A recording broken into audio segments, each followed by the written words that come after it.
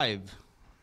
What is happening, people? I was gonna have a cool background music starting and stuff, but I was just, you know what? I was just like, let's just go ahead and get it going.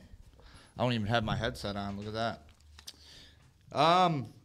Well, let's make sure everything's working before we start getting into crazy questions. Go here and check on the old Facebook.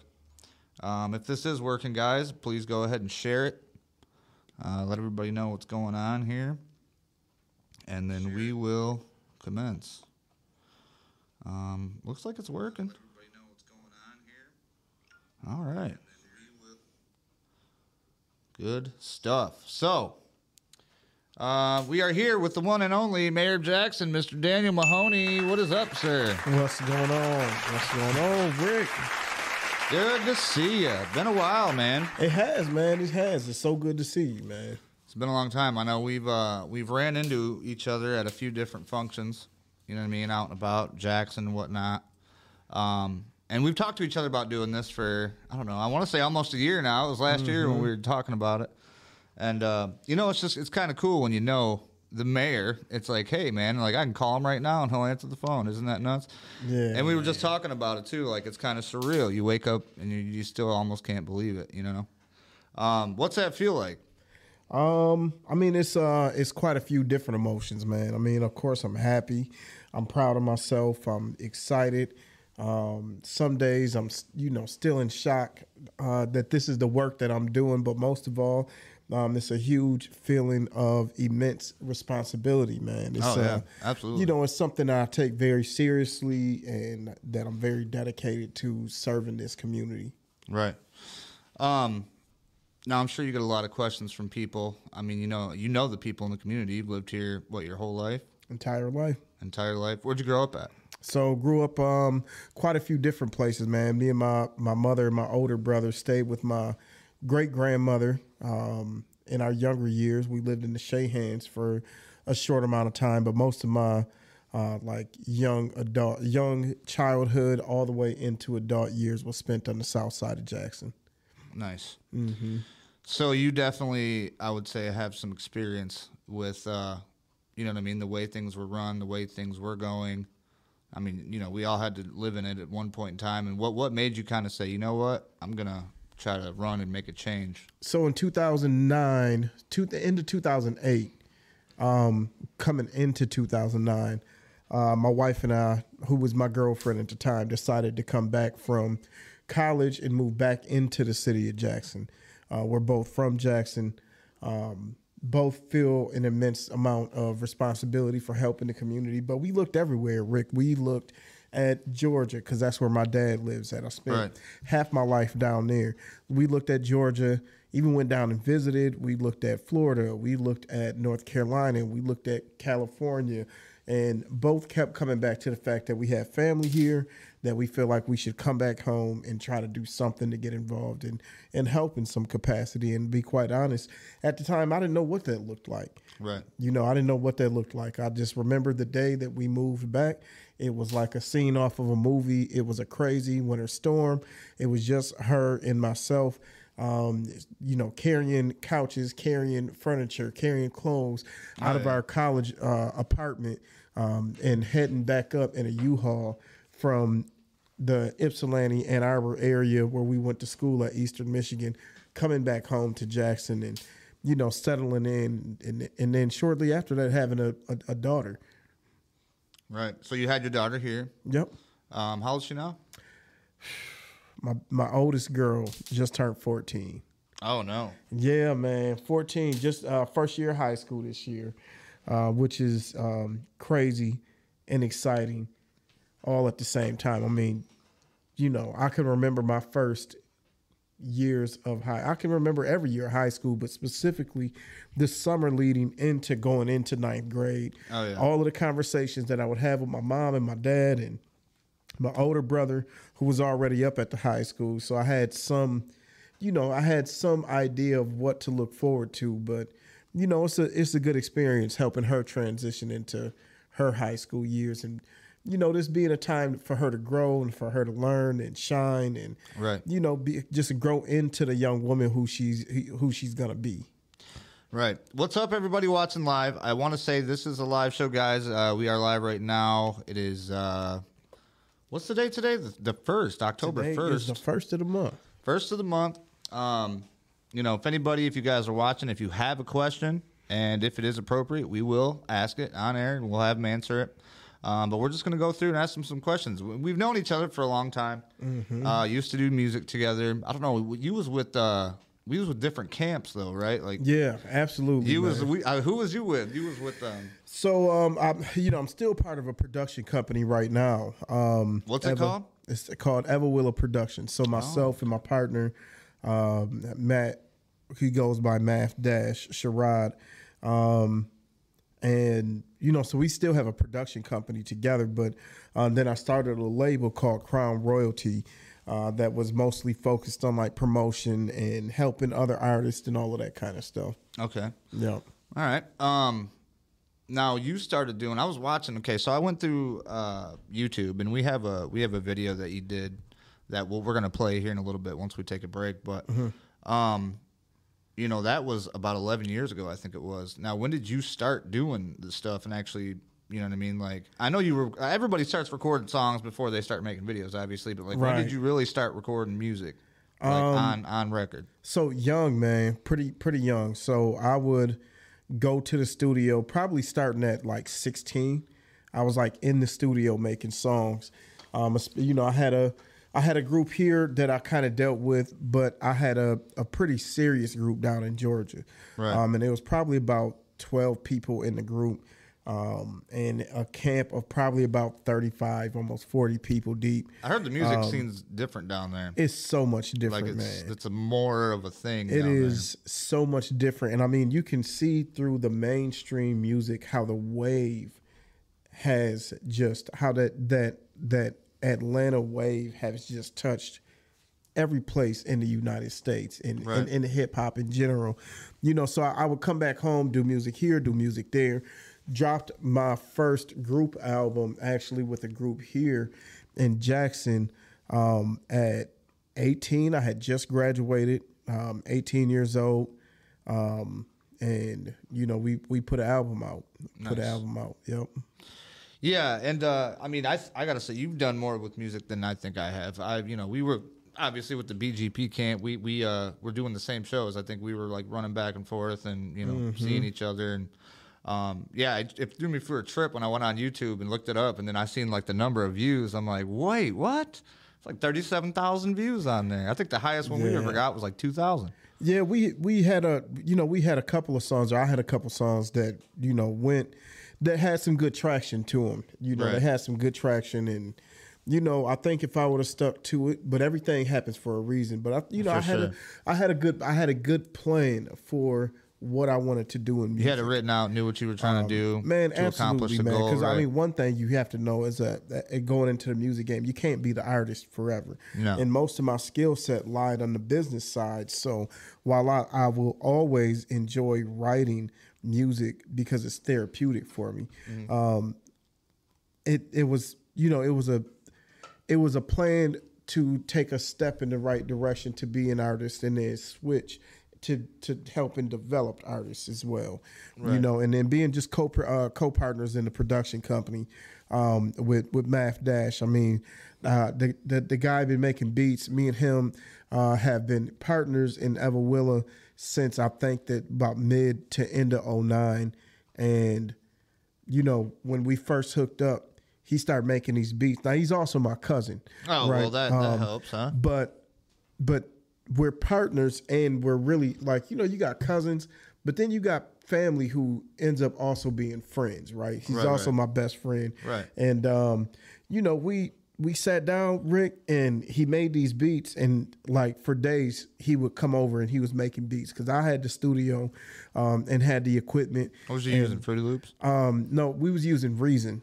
Oh, okay. I never messed with that. Man, Reason is so dope, man. Using Reason, and plus he's a big MPC user, so he had his own MPC that he would come plug into the equipment. But for the most part, we went through a long spell of him just using Reason and not even touching his MPC because that was kind of a world that he hadn't dipped into yet. Was making beats totally from scratch instead of using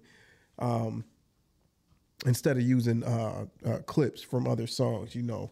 Right. So it was good, man. It was good. We had a nice ride, man. But he still makes tracks. We still, deal with a few artists here and there, but on the bigger and better things, man. Do you think there's any room in the rap game for a wheelchair spitter? Man, absolutely. You know what's funny? I say that. I actually know a couple people that's in our groups that are like, they are down south, I think, too, and they're doing big things, big videos, like making stuff cool. I don't know. Yeah. For me, I think music's done for me. I'm not done with it, but like I don't have a drive to want to go out and do shows and perform because once you start getting big with this stuff, you got to travel and do the shows. That's how you make the money and get your name out there and stuff like that. So I just I'm happy doing this, you know what I mean? Just hanging out in my quaint little house and doing my thing. Music is so different now, too, man. I mean, it's crazy how... is it different? It's crazy how it shifted and how things are different, how, it's a much easier... I take that back. It's a much... You don't need the machine behind you anymore. The machine is what gets you... like worldwide, right? But to like make a decent living off of making music because of social media is possible because of so many different avenues. TikTok to get your sound out. So and I just love it. I love seeing something that you see like a short on YouTube or on Facebook or something, and it's got a catchy song in the background, and then all of a sudden this artist has blown up because it's gotten that much traction. Right. Yeah. Sitting here talking to you, I completely spaced out and forgot to hit the intro. Welcome to the Wheelhouse.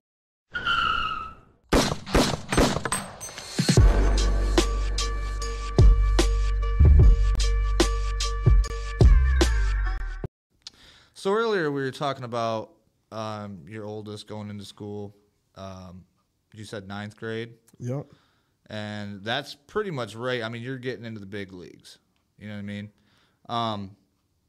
Schools in Jackson County right now, what do you think about them? What do you think, where do you think they are as far as like education versus some would say propaganda or, you know what I mean? Where do you think they stand at right now in Jackson County?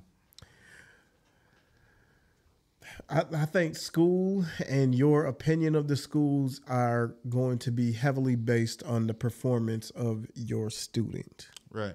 Right. So I think that there are a ton of different nuances of how people in general think about our school systems.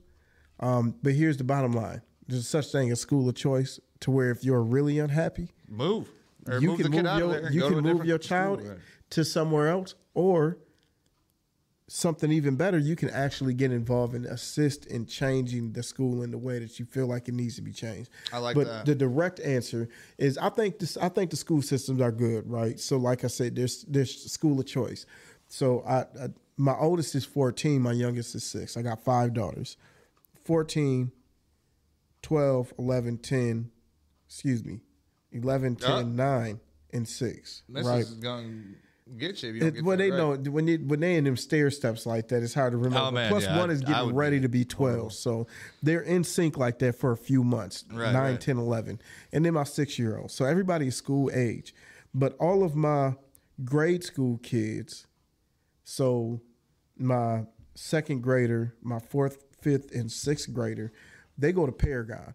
My oldest just came from Paragon. I love Paragon, man. I love the way that they make more than just the academics. It's about the type of person that you are and gotta wear morals. Gotta wear the dress code. I love the fact that they have dress code. Yeah. Right, and not because I don't want my kids to have the freedom to express who they are through what they wear, but I don't want it to feel like a competition when what they're there for is academics. Right, you're there to learn. You're not there to show off your new shoes or your brand new code or whatever. They can still show off shoes. But That's the only thing. Hola, Kim Pola. And Jody, how you doing? Ben, everybody, good to see you guys. No, and that's the big thing that I was thinking about too is, you see all these newsreels, and that's the thing. If you're looking on the news for a certain thing, you're going to find it. If you're looking for something, you're going to find it. I don't care if it's bad or good or whatever. You're going to find it. So a lot of times, I've seen places where, they got like people with the LGBT plus teachers that are trying to put it in the classroom and, have the kids do certain curriculum that's not necessarily part of the state curriculum. Mm-hmm. And that's one thing that I haven't seen in Jackson County. I haven't heard anybody talk about it. And the parents will speak out in Jackson. They don't get, they'll come up there, ready to go. But that's one thing that I haven't heard about. And, my son went to, what's that road? That right on Kibbe Road. I can't think of it now. Is that Dibble? Dibble, that's what it is. And, man, I love it there. That's a terrific school. Now we're out here and they're going to Marshall schools, and even that, like he went on a camp trip for 5 days, and I wasn't able to like call him. He didn't have his phone or nothing, and I'm like, I'm freaking out. You know what I mean? Because his mom signed him up for it, and I'm like, what are you doing? That's a long time to be away from him. Right? I'm like, I have never been away from him that long. Besides me being in my accident, but I'm like, what are you doing? So she kind of talked to me, and she was like, look, like go on there and look. So I went and looked, and sure enough, they were like doing archery, and they were teaching them how to build fires, and for a school to be able to go take the kids and do that, especially like, you got a camp of boys. They had girls too, but, boys all slept in one thing, girls in the other. And they're teaching them things that, we used to learn back in the day, like Boy Scouts type stuff. So after learning that, I was kind of like, put at ease a little bit. But that's the thing, you see the stuff and you start freaking out in your mind and you're thinking like, whoa, wait a minute. What are they doing? We don't know. And I think that's a lot of parents' concerns nowadays is to make sure that their kids are going to school, learning what they got to learn. And the bullies are bad right now, I've heard. But even in Jackson County, I haven't heard really big news on anything yet. Mm-hmm. I'm sure it happens. You know what I mean? Like, it always happens. Yeah. But that just depends on how you teach your kid. We always taught our kids, you get bullied, teach them not to bully you. Yeah. Stand up for yourself. But then again, you're not trying to get violent, but but you want your child to feel comfortable in the fact that you can defend yourself. Yeah. And I think that's important. You can defend yourself, and that's kind of how we operate. We tell our girls, that they can defend themselves. Of course, don't ever start anything. But don't feel like you have to allow someone to push you over either. Just, you can stand up for yourself, and it's okay. Right. Now on to the big question. Well, this wasn't number one, but this was part of it. Okay. Now, guns and violence. Oh, we jumping right into it, huh? Dude, we're going right into the hot sauce. Okay, let's get there. We both know that, obviously Jackson's not a gun-free city. There's a lot of bad stuff that goes on. Hell, I remember, spending nights, we'd be out there hanging out drinking. You'd hear gunshots a couple blocks away. And you're like, oh, somebody getting into it or something. You know what I mean? It's kind of a normal thing for when you live in these certain areas to hear these things and to grow up in this stuff and live in this stuff. And from what I hear, it's getting worse. What are your opinions on that? Well, so I think what's happening, Rick, is I think that information is more accessible and gets to people faster. So it's traveling. So back in the day, one shooting you wouldn't hear about, but now you hear about it everywhere. Yeah, I mean, you just wouldn't. I mean, people sit around on the scanner all day to report every single thing that comes across the scanner. Shout out Nelly Nell. And they put it. Well, Nelly Nell retired. Nelly we don't Nell. do that no more. Nelly Nell, shout out though. Shout out to Nelly Nell still. Oh man. That's, news travels so much faster. You don't have to watch the news to get the news anymore. No. People are more watching social media than they are watching the news on their phones all day long. What's going on. But I think there's two things. There's perception. Yep. Right. And perception, unfortunately, is reality for some people. Right. I don't want to deny that. Perception is reality. Right. And then there's statistics and numbers. And you know what they say about the numbers, Rick. What do they say about the numbers? Numbers don't lie. Numbers don't lie. That's numbers correct. Don't lie.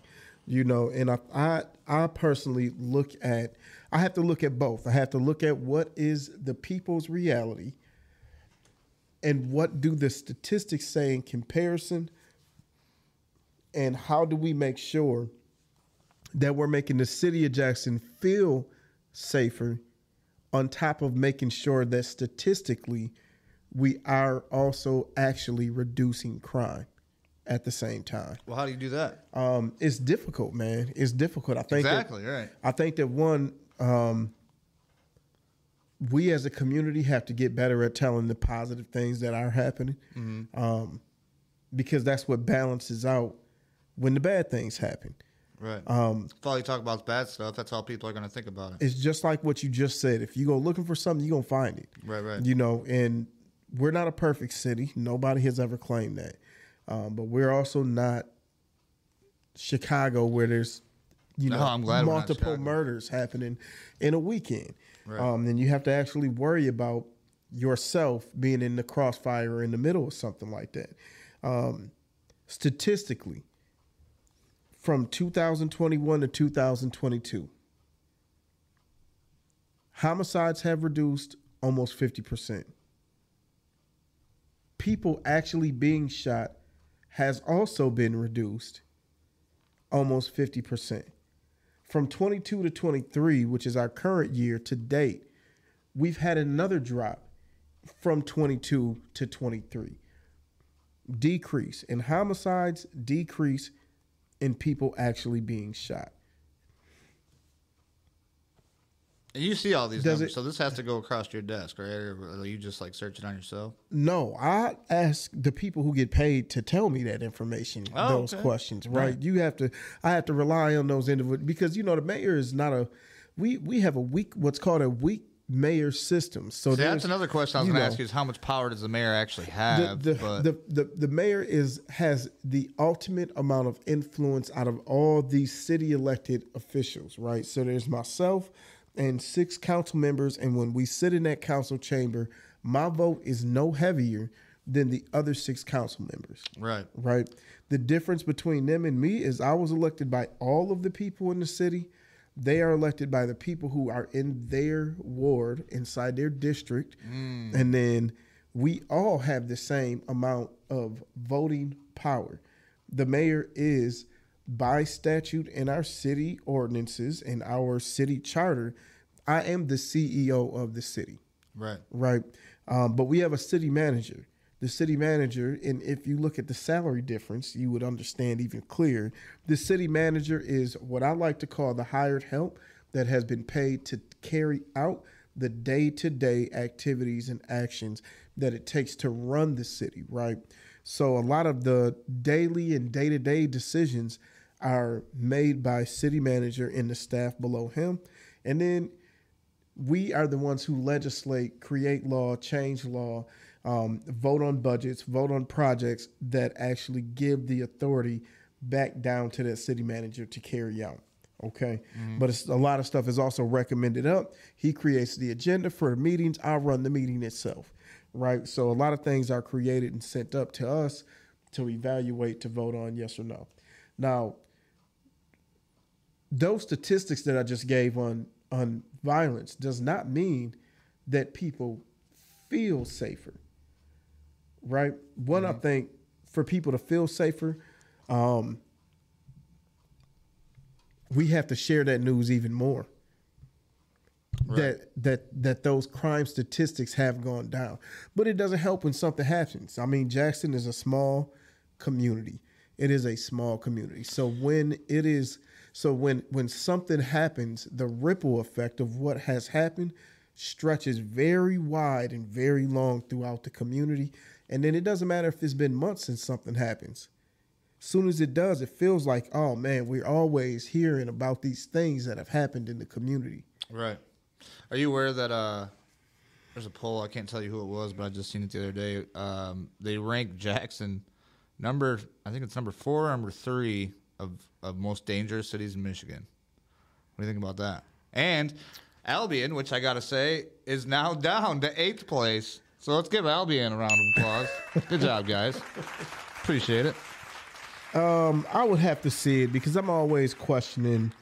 You never know. Like you say, don't believe everything on the internet. That's just something I see. And again, I think it also goes by like your per capita rate, right? So with so how many people?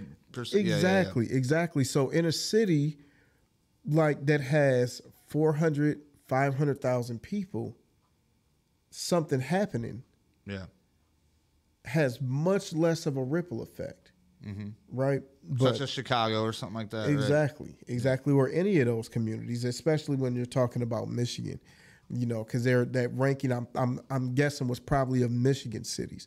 You know, and those are, again, it to me, it goes back to what you're looking for and what you want to hear, what perception. I mean, it's funny because when I first came back and I first got active in Jackson, man, I would often tell people that I feel like that Jackson is the tale of two cities, right?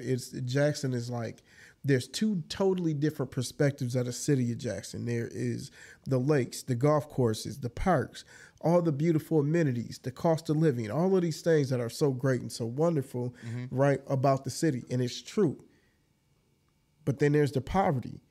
There's the crime. There's murders that have went unsolved. There's drugs and overdoses and the despair and the lack of hope.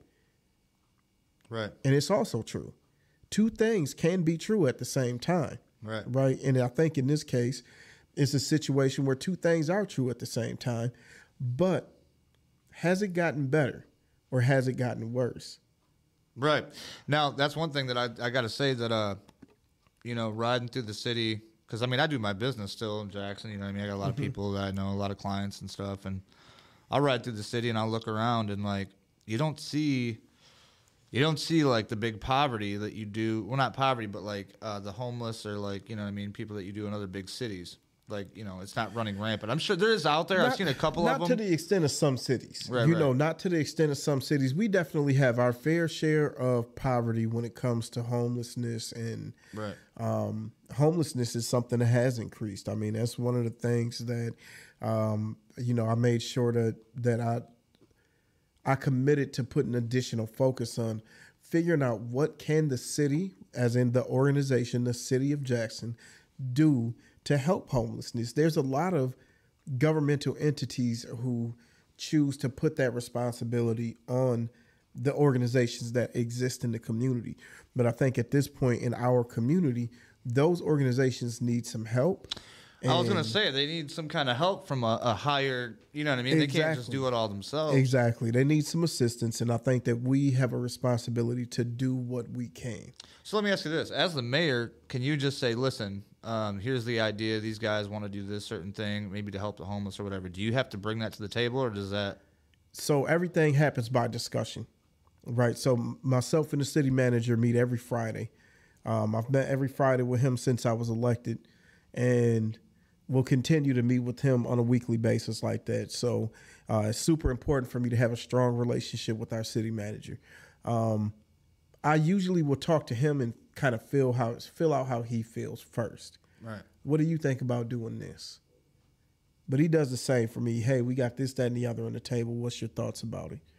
And that's really where the conversation starts. From there, if he thinks it's a good idea, he'll talk to other council people. I'll talk to some if I see him in passing.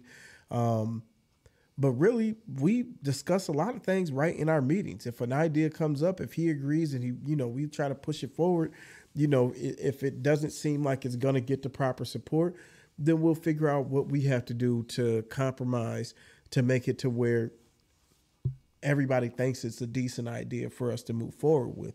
Right. And I think that's what we've been able to do a really good job at, Rick, is everyone on council is there to serve the people who elected them to be there, right? And when that happens, then everybody's willing to compromise because they understand a little bit that, hey, I got to help not just the constituents that I represent, but the constituents of my peers, the other people who are elected, as well as the city overall. And I think that's a great thing. Right. And a lot of people, I feel like a lot of people get the impression that just because, you're mayor, that you have the ultimate reign to do whatever you want, kind of like a king or something. You know what I mean? Like, they don't realize that you can't just say, okay, we're going to fix this road, or okay, we're going to go down here and we're going to put a roundabout. It's not you saying, let's do these things. Yep. You're just a part of an entity. For the record, Rick, I have built 0 roundabouts. Hey, 0 roundabouts. This guy is not responsible. Do not blame him. Let me ask you about that. What do you think about the roundabouts? Are you in favor? They don't bother me. I mean, they don't now that they're there. They don't bother me. I feel like again, shout out to Jackson Public Schools, because when I took driver's training, they had already put the roundabout in over by Parkside. They so trained you. I had to go through driver's training, learning how to go through roundabouts. Right. But it's funny because, like I said earlier, my dad is from Georgia, and when he came in town about a year and a half, well, it was last election cycle when he came in town, and I took him around the city. We were just looking at some new things that he hadn't seen yet. And I was telling him how much of an issue the roundabouts were for people, and that, people you literally like voted to get somebody out of office because they voted for a roundabout and all of this stuff. And, from his perspective, as someone who travels all across the United States, he was like, roundabouts are everywhere. Yeah. And they are. Roundabouts are everywhere. Well, I think what it does is it cuts down on, you don't got to do the traffic light. You don't got to do the stop. You ain't got to worry about people crashing into each other because, if they do want to go too fast, they're just going to jump the roundabout. Exactly. Or run into the nice statues that the city paid $30,000 to put on top of. Oh, boy. What do you think about that? Let's get into it. Oh, man, I'm hitting the heart. He told me today I could ask him whatever I want. I told him, ask me whatever he wants. So send your questions in. All those listeners you got out there, I want them to ask the real questions. I'm about to send it into the Jackson sites right quick. Let's see if we can get some people in here. But no, indeed. So I read about this earlier. I was looking up, statue, structural, whatever, prices in Jackson, what they cost, especially for roundabouts. A lot of these I've seen, like people are like, oh, well, that was $15,000 or that was $10,000 or that was, $30,000. And I'm thinking like, man, I could go to my garage and grab some, metal, maybe do a little bit of bending, a little bit of welding. I can make me a nice $30,000 structure. I mean, what do you say to that? Well, and also, let me also tap onto this. A lot of people say that money could have been spent better. Okay. I won't disagree on there's always better ways of spending money. Oh, absolutely. Right. But that's with any dollar that you spend. Someone can say, oh, I think there's better ways to have spent that money. So here's my thing, man. And this is my first time being mayor. So I can only speak from this experience that I've had in the 7 years that I served as a Jackson County Commissioner, that it feels like, Rick, and I don't know if this is a reality, but again, perception is reality. This is a situation where I'm going to speak from my perception and hope people understand that my perception is my perception. This may not be everyone's reality, right? But I know quite a few people who feel like this. The big issue, and there was never questions about, well, how is that being paid for? There was only recommendations on the fact that people thought the money could be spent differently. Oh, well, you could have put that money into a road, right? So let's think about that. It's $30,000. Average road project is hitting somewhere between 500 That's expensive. upwards of like $1.2, $1.5 million. For how big of a road, though? For not huge. It depends on everything that needs to be done.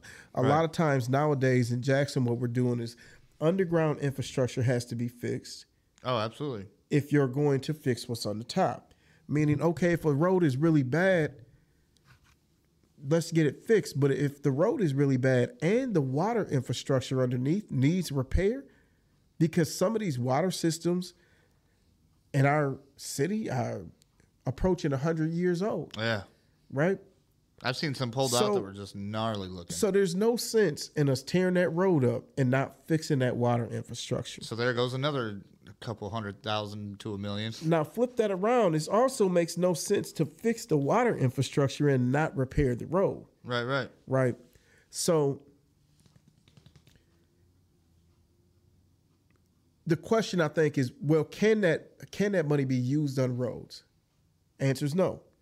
The money that paid for the statue at the roundabout came from the taxes that citizen pays on a phone bill, which goes to our Parks Department.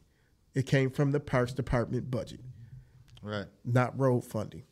Right. So Parks Department's the ones that are responsible for saying yes or no or whatever on So there's a process. We have. Well, that's right, because I read that you voted yes and 5 other people voted no, or 4 other people voted no, or something like that. No, because it has to have a majority for it to even happen. Right. So the we voted on different projects is what happened. Oh, okay. So the $30,000 came from a different fund. So while it sounds like, hey, you could have done something better with that. That fund could was have put for it that, into the probably. roads. Yeah, it was for the Parks Department, which also takes care of all of our public art. That's where that funding came from. And I think that's a big thing that people don't understand too, is that, you know what I mean? Like where all these different departments are for, or where the money comes from, who's responsible for this or that. And you know, a lot of people, it was funny because like I'm guilty of it too, bitching about the roads. Ever since I was young, it's always been the roads in Michigan. I swear to you. Yeah. Anybody that's not from Michigan, trust me, guys, it's bad. It's like driving down, you know what I mean? Like I can't even describe it. It's like driving down a pothole-filled road. You're not drunk swerving. You're swerving to miss the potholes. Yeah, you know, it's like that old joke where the cop pulls you over. It's like, no, sir, I was just avoiding potholes. But you know, everybody bitching about the road, and as I drive through Jackson, that's all there is road construction everywhere. And there's a lot of roads that have been replaced that are smoother now. But I think that what they're majorly talking about is like the ones in like the not so, you know what I mean, like the not the rich towns or not the main roads, just like the small back roads where people live at. And it's a process, man. It's a process, right? So I mean, in any city, you have to fix it from the outside to the inside, right? You have to improve the structures and the areas of the city that are your economic hubs, where your businesses exist, where people go to work at, your downtown, your core areas, your main trunk lines that people travel on the most. And then as that work gets completed, then you also want to start trickling down into the community, right? Now, here's another caveat to roads. When we start getting into the repair of roads inside of neighborhoods, right? Fixing my street, fixing your street. Then you start getting into different issues with repairing the roads. What I found this year, and again, this is, you know, my perspective is exactly what I talked about just a few minutes ago, which is since we have to fix our lead service lines, which requires a decent amount of tearing up of the road, let's also fix the road at that time in that particular community. You know, and we as a city, I think, have developed a extremely great track record of applying for any and every grant or free dollar that we can get our hands on that will help us improve this city. From the government, from the United States government. Right? Yeah. So from the state government and from the U.S. government, right? Okay. So state and federal money we have applied for everything you can think of. Because that's right? a lot of people say. There's all these different grants and all these different things that you can apply for as being a, you know what I mean, and, like a head. And we have, right? And we utilize those and we leverage those when we're doing projects. Right. So let's go back to the cost of a road project. Cost of a road project, let's say it's $1 million. Okay. Let's say city's gonna pay 600 of that. It's 400,000 left. Right. Then let's say we come in with a grant for 300. Right. Almost paid for. Got 100 Almost left. paid for. And then there's an assessment that gets put onto the citizens who live on that street. Okay. Let's say there are 10 houses on that street, and just strictly for example purposes. Again, this is strictly for example purposes. Because this is not the exact math that gets used. Right. But an assessment happens, and there's $100,000 that gets assessed onto the 10 citizens, which means they pay how much? Oh, wait. Are you wanting me to do math? Easy. 10,000 each. Oh, okay. Yeah. Right. I was like, I was too busy worrying about like if the camera was working and all the mics are coming in good. It's all good. It's all good. So they pay $10,000 in an assessment, which gets tacked onto their winter summer taxes, and they have to pay either in full or they can finance it over 10 years. So you're saying the citizen themselves have to pay into it? They have to pay into it. If it's a city thing. If it's a city, street, road project, there is always an assessment, right? I did not know because we don't have all the money to fix all the streets, right? So when it comes to road repair, the citizens, because they benefit from the fixing of the road, they also get assessed. It's something that every community does, right? That's you crazy. have to pay an assessment. So now you're talking about adding almost $1,000 additional a year in expenses that somebody has to pay out of pocket, Right. for their road to be done. We had a outroar of citizens who said, I cannot afford to pay an additional assessment. I'd rather my street just be left alone. Oh, so the citizens can Right. choose to say yay or nay, Absolutely, they pretty can. much, and that's how they kind of voted in. or out. Absolutely. Absolutely. See, I didn't know that. I wasn't aware of that. And that's just Yep. in the city. That's not like a county road, right? No, I'm not talking county roads, which I can't quite remember how the county process works if citizens don't want their roads done, but it's a whole lot different. Right. It's a whole lot different than the county. See, and I've already learned a lot of stuff I didn't know about anything. Mike says, and that's on top if you did outside. Oh, wait, hold on. He said that's part of the problem, too. Too much construction at once makes getting around this town a pain in the ass now, which, I mean, I can get it. If you got to travel it, you know what I mean? But Tell Mike that I totally understand, man. It took me, I had to be at a meeting. I was at the fairgrounds, Rick, and I had to be at Jackson. No, I had to be at the downtown library. Mm-hmm. It took me 20 damn minutes.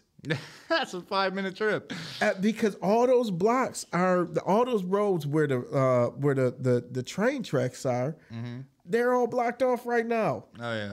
So it took me 20 minutes, and then it was like right around the time school was getting out. So you got like that school buses, traffic yeah. letting out. Oh my goodness, it was a madhouse. So I totally get it, man. But I enjoy seeing those orange cones out there because that means work's getting done. Right. That work getting done not only means work getting done, man, but it also means people are working. That is another thing. Because of the my day job that I do, I help get people into skilled trades jobs. It brings me another sense of pride when I know that we're doing projects in the community, because it's not only work is getting done, but when work is getting done, people are working. And when people are working, Economy's going. People can eat. Mm-hmm. Yep. One of the people wanted to ask a question about these city officials. So I guess there's city officials in, Jackson County cars probably that ride around and they take videos and pictures of people's property. And then they come back, like if they got something that needs to be removed or, you know what I mean? Maybe there's like a lawnmower that's parked in the yard or something like that. That can't be there. Or, you got to do this. What are your thoughts on that? A lot of people think that they're being super harsh. So the inspectors on the inspection department, that's what we're talking about, right? It's called the Community Development Department in the city of Jackson. Excuse me, that has inspectors that go out and make sure that the rules are being followed for the how city. We want the city to operate. Right. Excuse me. Here's my perspective. As long as those inspections are being dealt with the same way for everyone, right, I don't have a problem with it. I do want them, as long as they're not, yeah. I do think they deserve that. People deserve to have a warning given first. Oh yeah, a warning that does not require a payment of any kind. If there's trash or if there's a car that needs to be moved or, something's not parked right or something or whatever it may be. I do think that people deserve a warning that does not cost them anything first. Right. Yeah, and I mean, obviously I'm not in the city, but like I can get where they're coming from. I do have friends and family that's lived in the city and city limits that are just like, man, they're like, at one point they were just on everybody. You know what I mean? So like people are wondering, well, what is this? Is this some kind of new program or what? You know what I mean? Like, no, it's something that's been in place forever. But the difference is the director who's running the department is actually requiring his inspectors to inspect. So everything. the director is getting on them like, hey, you yeah, guys got to go out. These guys got to do their job, and I think the hiring practice kind of has changed to individuals who are more used to code-based enforcement. and they're just enforcing the codes that have been in place. Okay. Yep. All right, man. We got some hard-hitting ones. Mike said they got Google Earth for that. Tomasa, que pasa, Tomasa? Another question that I had for you is, what are you doing? This comes from one of my wheelchair advocates, people that I've done interviews with before. What are you currently doing to improve the lives of people with disabilities in your community? Not enough. Not enough. At least you were honest with it. Not enough. I mean, and I think the biggest thing some things, right? So we have some things that are just really as a byproduct, it improves the lives of individuals with disabilities. So when we put in new pathways for like trails and stuff like that, they're always wide enough for it to be room for anybody with disabilities that may need to get down there, right? Right.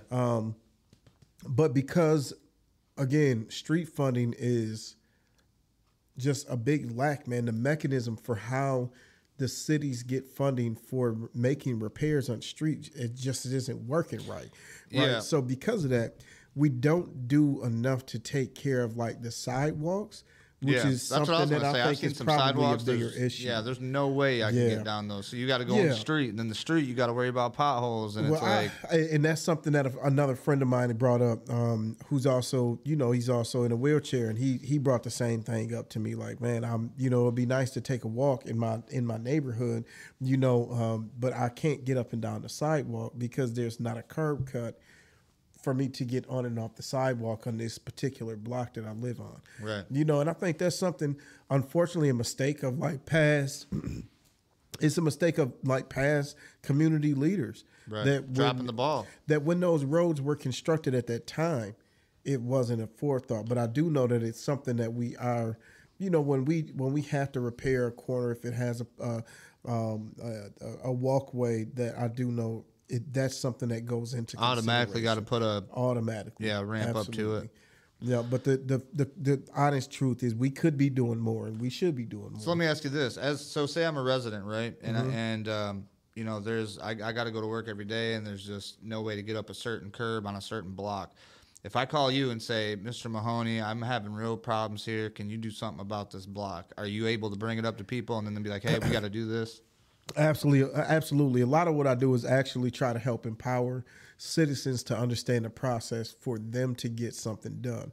Because I tell them a lot of times, because so many issues get brought to me telling whatever staff member it takes. So in this case, that would be something that needs to go to Public Works. So you would say, hey, so I can say what I can, just go to them though too and say something. What I would tell them, so what I would say is, Rick, okay, here's how we're going to handle this. Mm-hmm. I want you to write it up in an email.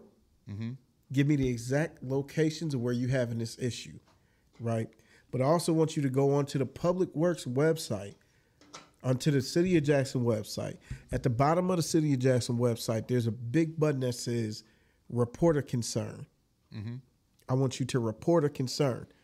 You might say, well, Mahoney, why do I need to report the concern if I can just email you or tell you about it, right? And I say, well, you could do that, right, and just leave it in my hands. I'm not 100% sure how quickly anything will get done. Right. However, if you report it as a concern, one, it timestamps it for the date, time that it got sent as a concern directly to the correct department in Public Works that would take a look at it, try to put it on some type of master list that they have of projects and see where it fits in at, unless it's something that already is going to get done. And then when I send them information, they may have already been cued about it and say, Mr. Mayor, we're already aware of this issue. Here's how we plan to take care of it. Or, Mr. Mayor, thanks for bringing it to our attention.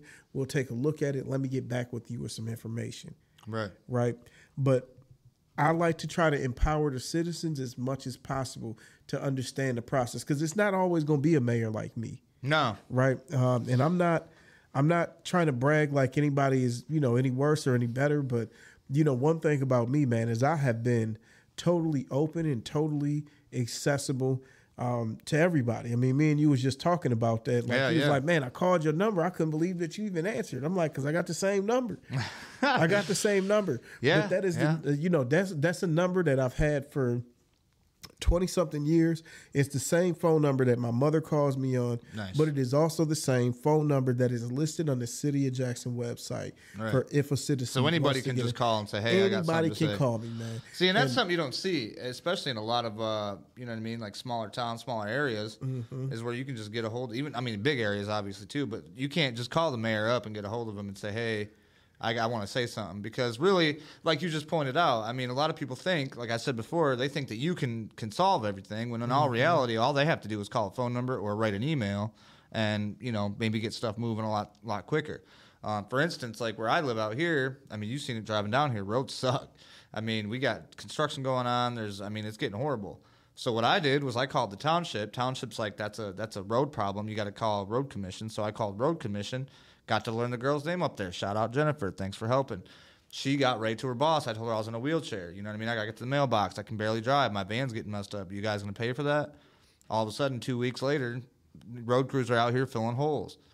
You know what I mean? So you're right. I think does take more than just one person to rely on. You got to try to do something yourself.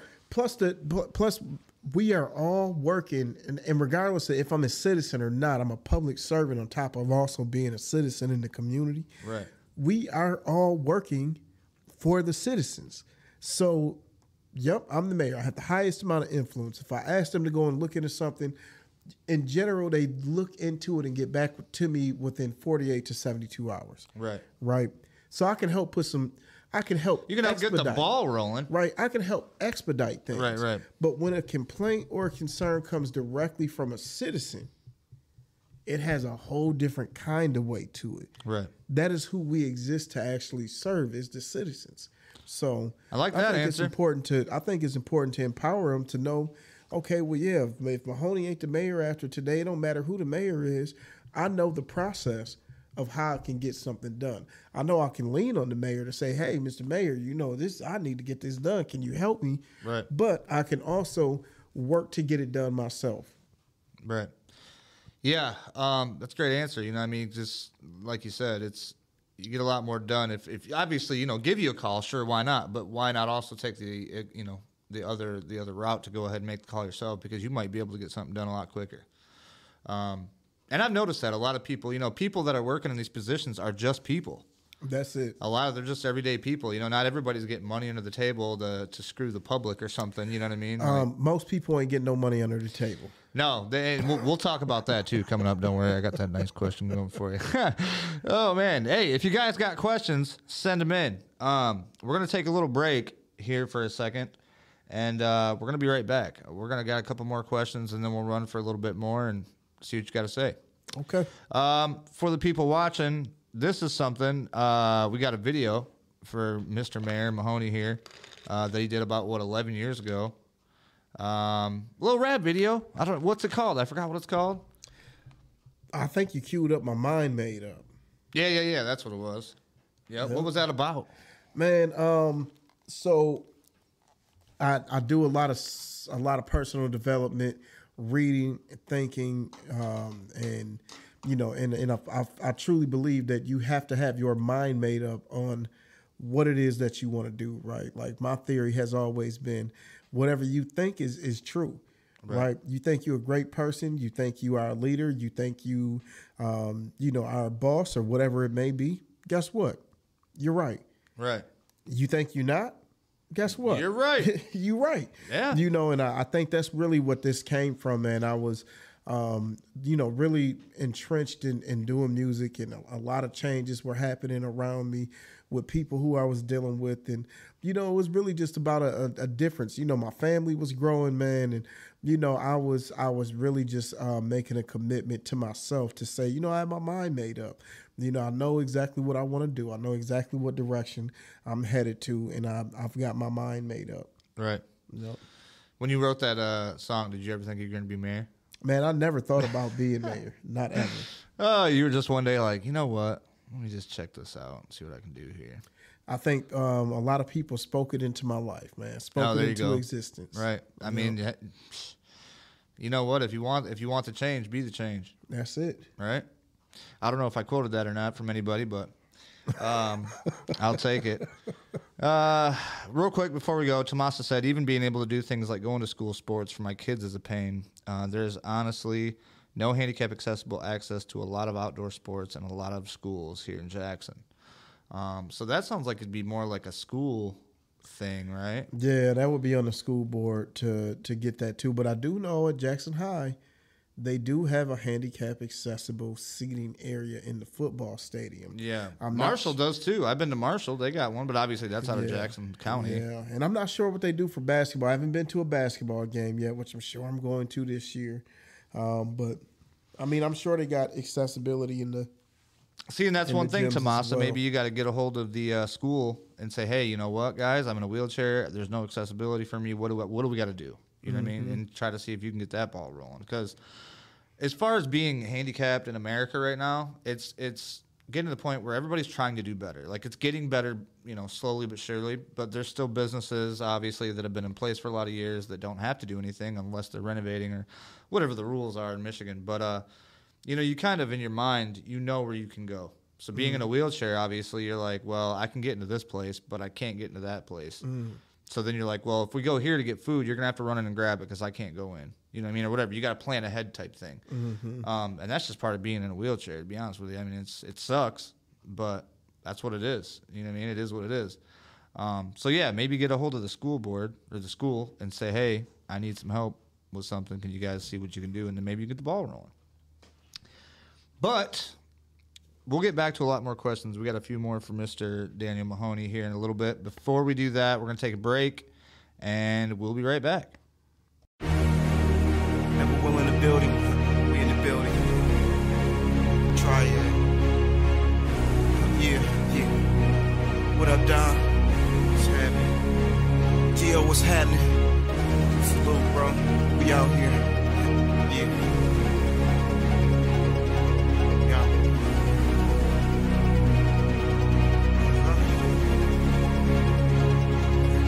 My mind made up. I got my feet on solid ground. My head to the sky. No, ain't no coming down. I got my mind made up. My feet on solid ground. My head to the sky. No, ain't no coming down. I got my mind made up. My feet on solid ground. My head to the sky. No, ain't no coming down. Coming down. Coming down. No, ain't no coming down. Coming down. Coming down. No, ain't no coming down. I got my mind made up. My feet on solid ground. My head to the sky. No, ain't no coming down. I got my mind made up. My feet on solid ground. My head to the sky. No, ain't no coming down.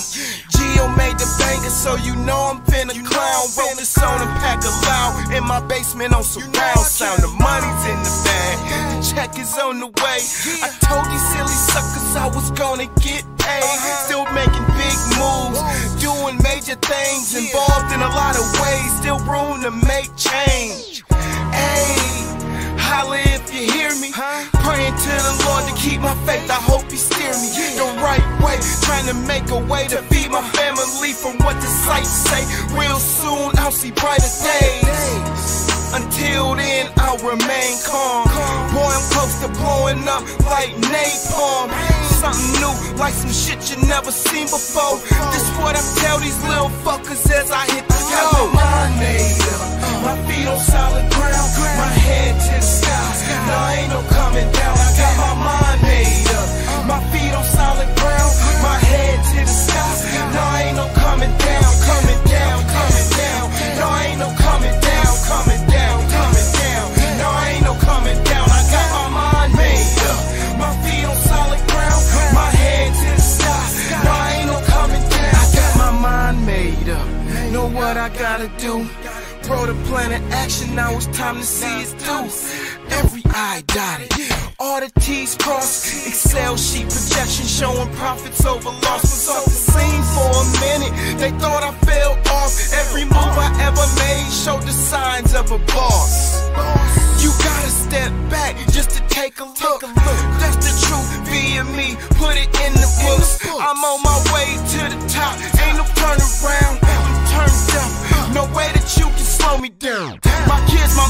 motivation. Can't shake my concentration. Can't change my operation. Well, oil observations are being made, and yes, I know how long I've kept you waiting. How many times have you been told the virtue of patience? That's a lesson you can never buy. I'm on the edge, I gotta jump. Now watch me got my mind made up. My feet on solid ground, my head to the sky.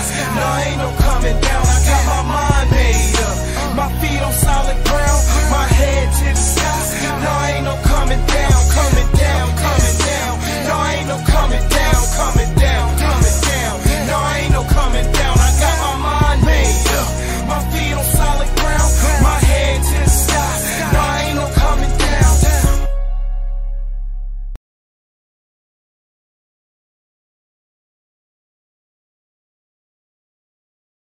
And we're back. Back with old Mr. Mayor. Man, that was a throwback, man. That was a throwback. That was also when life was really transitioning for me, man. I knew that I was growing out of the space of doing music. I think that was that. I think Well, that like you was like starting to move on. You knew you wasn't going to be doing it that was the last anymore? video that I did. Really? Yeah, that was the last. That song never even made it onto an album because I was working on an album when I was asked to run for county commissioner. Oh, because you were commissioner first. That's right, weren't you? Yeah. Yep. Worked your way up from there. Now I got a real heavy hitting question for you. Let's go. It's gonna blow your mind. I got a good friend of mine who wrote this in. He really wants to know. Okay. How are those butterfly gardens working?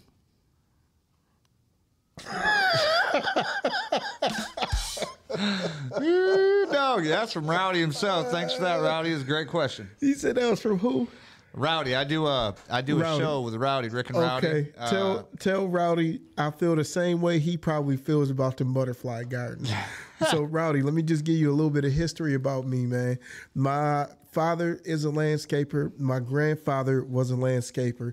I grew up doing landscaping, and I ain't talking about cutting grass. I'm talking take a dirt lot and build it into the most beautiful landscape you have ever seen with grass, shrubbery, the flowers that bloom in season year round for you, landscaping from the ground up. Right. So I pay very close attention to stuff like that, and so does my wife. So my wife hit me up, Rowdy, and she's like, "What in the hell is going on with the weeds growing downtown?" Right. And I'm like, I don't know. We vote on so much crap. Sometimes it's like, did we vote? You're like, wait a minute, did we vote on this? So I brought it up in a meeting because another citizen who's pretty outspoken, and it's funny is I don't always agree with him. It's sometimes where we agree on stuff, and he would. And citizens get 3 minutes. Mm-hmm. He uses to the T 3 minutes every single time. He's got everything planned out. Right. Probably rehearsed it in his garage a couple times. And if he's short a little bit, he'll always add something else that just might have been on his mind at that time. Real quick, right. So he goes off on this rant. And then at the end, he had a little bit of time left, and he said, "And those gardens on the corner look like crap." So he went in, and at the end of the meeting, I'm like, I think he kind of had a point, and I don't know who is responsible for that. And I'm trying to remember if that's something that we like. Did we vote on doing that, the butterfly gardens, or whose idea was that? So who brought this up? So the city manager says, "Well, I'll own that." That was my idea. I knew we needed to do something, and I have butterfly gardens at my house, and I decided to give it a try. But this was also in the middle of a dry spout. Yeah. I mean, we had the driest. It looked like a dusty desert. Oh my gosh! And it was just bad timing. So he planted these butterfly garden mix seeds out there, and it just did not take off. Oh man! Well, and even now, I just told him the other day. Wait! Are they still going? They still going. Oh no! They still going.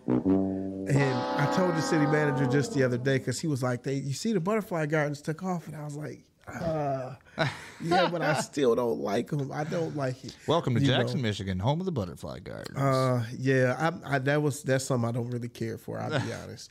But the alternative is this. He said, well, if it doesn't work, then we just gonna concrete them over because it's too hard to maintain them with other types of flowers. We have to. But I've got some recommendations that I made. So bear with them for the season, Rowdy.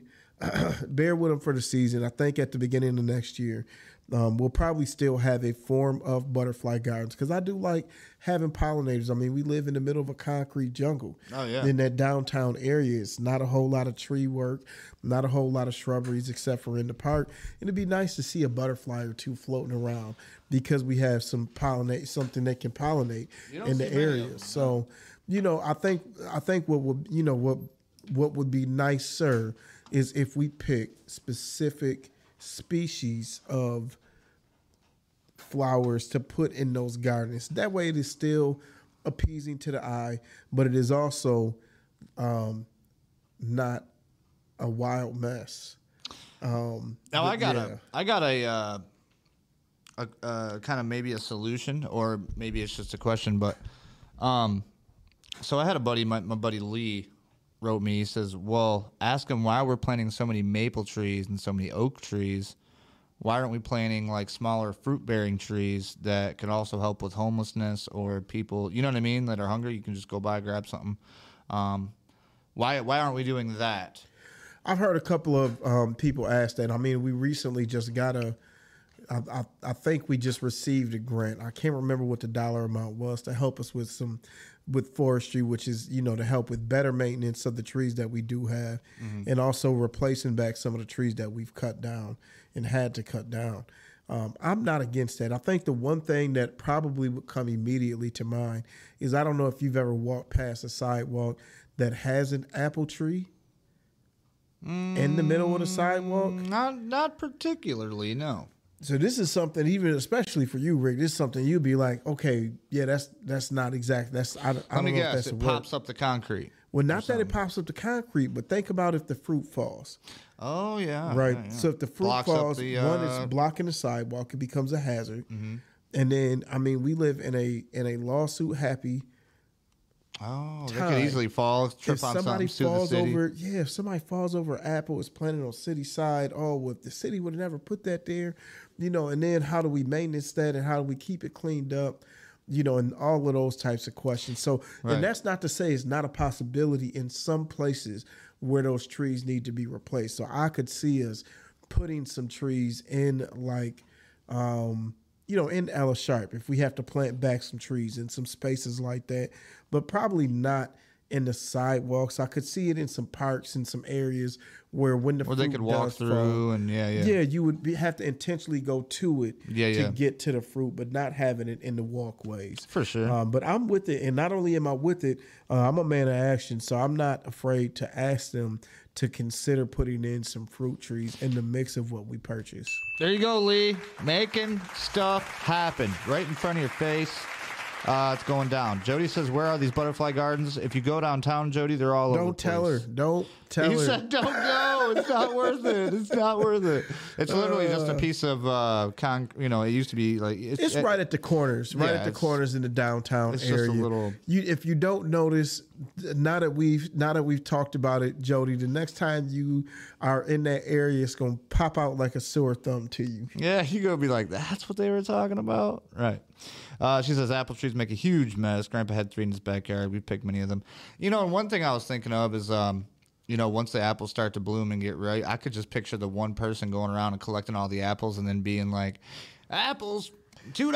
Oh, you know what I goodness, mean? Like, everybody's yeah. selling them on the street corner. Now Yeah. nobody's got apples besides the one person. Yeah, well, we do got some apple trees going in. Shout out to Grow Jackson. We got some fruit trees that have been planted at one of the community gardens. The community garden that's over at the King Center has probably about 10 or 12, if not, I'm trying to think of how many are on each side. At least about 10 fruit trees out there right now that hopefully should yield some fruit next year. They had a couple early apples on there this year, and I snagged one. I like going through there and seeing what's ready just like everybody else, I usually have a couple plastic bags in the car from snacking all the dang time. Right. If I'm in the area and I think about it, I'll stop by there and see what might be ripe, see if it's anything that I can use to take home to the family. It's a lot healthier than Burger garden. King. It is, man. And now that's one thing I don't know if you've heard about, and this wasn't on my list of questions, but now the food, there's a lot of stuff going on with the food, bioengineering and stuff like that. What do you think? You heard about any of this? Are you aware of any of this? It's a scary thing, man. I mean, but it's just the times that we're living in. I have been, I guess the technical term is pescatarian for 5 years. So only thing I eat is fish and seafood and a ton of vegetables and a ton of snacks. The snacks is my big problem right now. I stopped eating meat, man. I stopped eating. So I don't eat chicken. I don't eat turkey. I don't eat beef. I don't eat pork, and I'm very selective on the fish that I do eat and seafood. So. Yeah, I think it's all getting to the point to where everybody's going to have to start paying attention to what they're actually putting in their bodies. Yeah. And like you said, it's a scary time. I mean, we're not going to get too much into it because me and Rowdy cover a lot of that stuff. But it's just now you got these bioengineered stuff, and you look it up online, and Google tells you that they're literally putting in microorganisms that are going into your body. That who knows what they're doing? You got worms now. You know what I mean? Going in your blood, going in your brain, maybe. Who knows? Brain worms. And who knows? a lot of times they say information is usually about 10 years behind too, Rick. That's you the already real know. Scary thing. So I mean, if they're saying that right now, how many worms do you got in your body? You know what I mean? Then it's been like that. And the question is, well, what are they doing now with all the genetic modifications that they're making to everything and lab grown meat being approved to be sold in general stores or whatever? Yes. It's a lot of scary stuff happening in the world. Yeah. And I haven't even spoken to you about this, but just sitting here talking to you and looking at your face, I can tell you know a little bit about a little bit. And it's it is scary times to think about what's really going on. But I think nowadays, it really does you no good to worry about it. Like my granddad always said, you know what I mean? You worrying about something you can't change. Yeah. You know what I mean? If you can change it, then worry about it. If you can't change it, what are you going to do? You're right. I mean, we can voice our opinions all day and tell people what's going on, but I can scream to the high heavens, you know what I mean, for this mountain to move. And if the mountain doesn't move, it doesn't move. What am I supposed to do? Right. You know what I mean? And move on. even deeper than that, man, if you are a believer of Christ, right, which I am, then you really shouldn't be worried. Right. And I'm not here to get off on a whole religious rant or anything like that. But I mean, when you are a believer and a follower of Jesus Christ, if you feel like there is a God and that's what you practice, then you know that it is written these times that we are in right now, which means you have nothing to fear, nothing to worry about. Right. So, and that's ultimately, I mean, everything from, high government to low government and all the things that are happening, the separation of wars, the rumors of wars, all of this stuff, man. Ultimately, I have to know and understand that the path for my life is already written in the book of God, and that nothing but good things are written in there to happen for me and to those all around me. And I have to trust and know that and believe that in my heart and know it. And then I have to live it out. And like you said, I mean, if you believe it, that's what you want to happen. That's what it's going to be. And I believe it was said, no weapon formed against me shall prosper. That's right. Right? That don't mean the weapons ain't going to be formed. That just means that they're not going to prosper. And that doesn't necessarily mean that somebody pulls a knife on you either. That's, no, you know what I mean? This is way deeper than that. A lot of people don't realize that, we could possibly be in some kind of warfare that's not being seen. It's a silent warfare going on against people. That's right. And it's what are we going to do to combat that? You got to choose what you eat. You got to watch what you eat. You got to choose who you follow.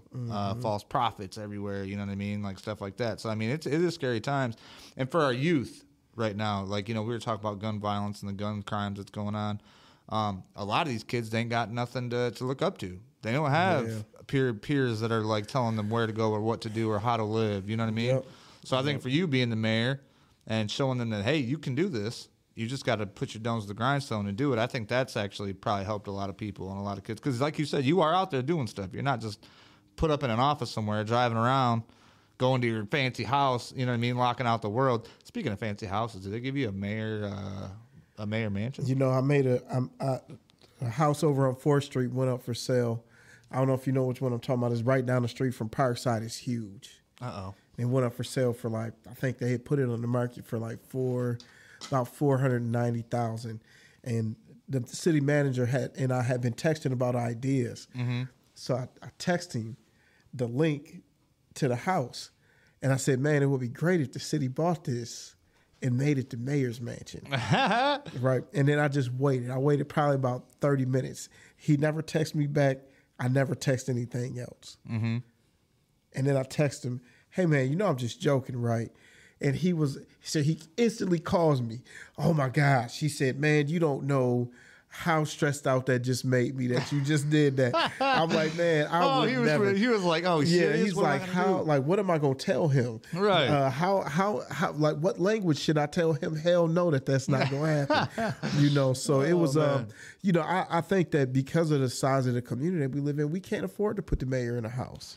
And I don't. I wouldn't. I probably wouldn't want it, man. Well, and the thing is I think that's more of living how you live. Like you said, you're just another person. And I think that to the people, I mean, I've been doing a lot of research on like Roman stuff and like back in the days of Caesar and even King Richards and all these, King Henrys and stuff and how they live amongst the people. And it's like the people who separate themselves, the hierarchy that separates themselves from the people are no longer accepted eventually. You know what I mean? Like that's true. So it's like you're either going to be a man of the people or you're not, and you're going to be a tyrant, charade, whatever. So, I mean, I'm happy, man. The way you're doing things. I mean, obviously I don't live there, but like from what I've seen, I couldn't do it better. You know what I mean? Like I couldn't do a better job.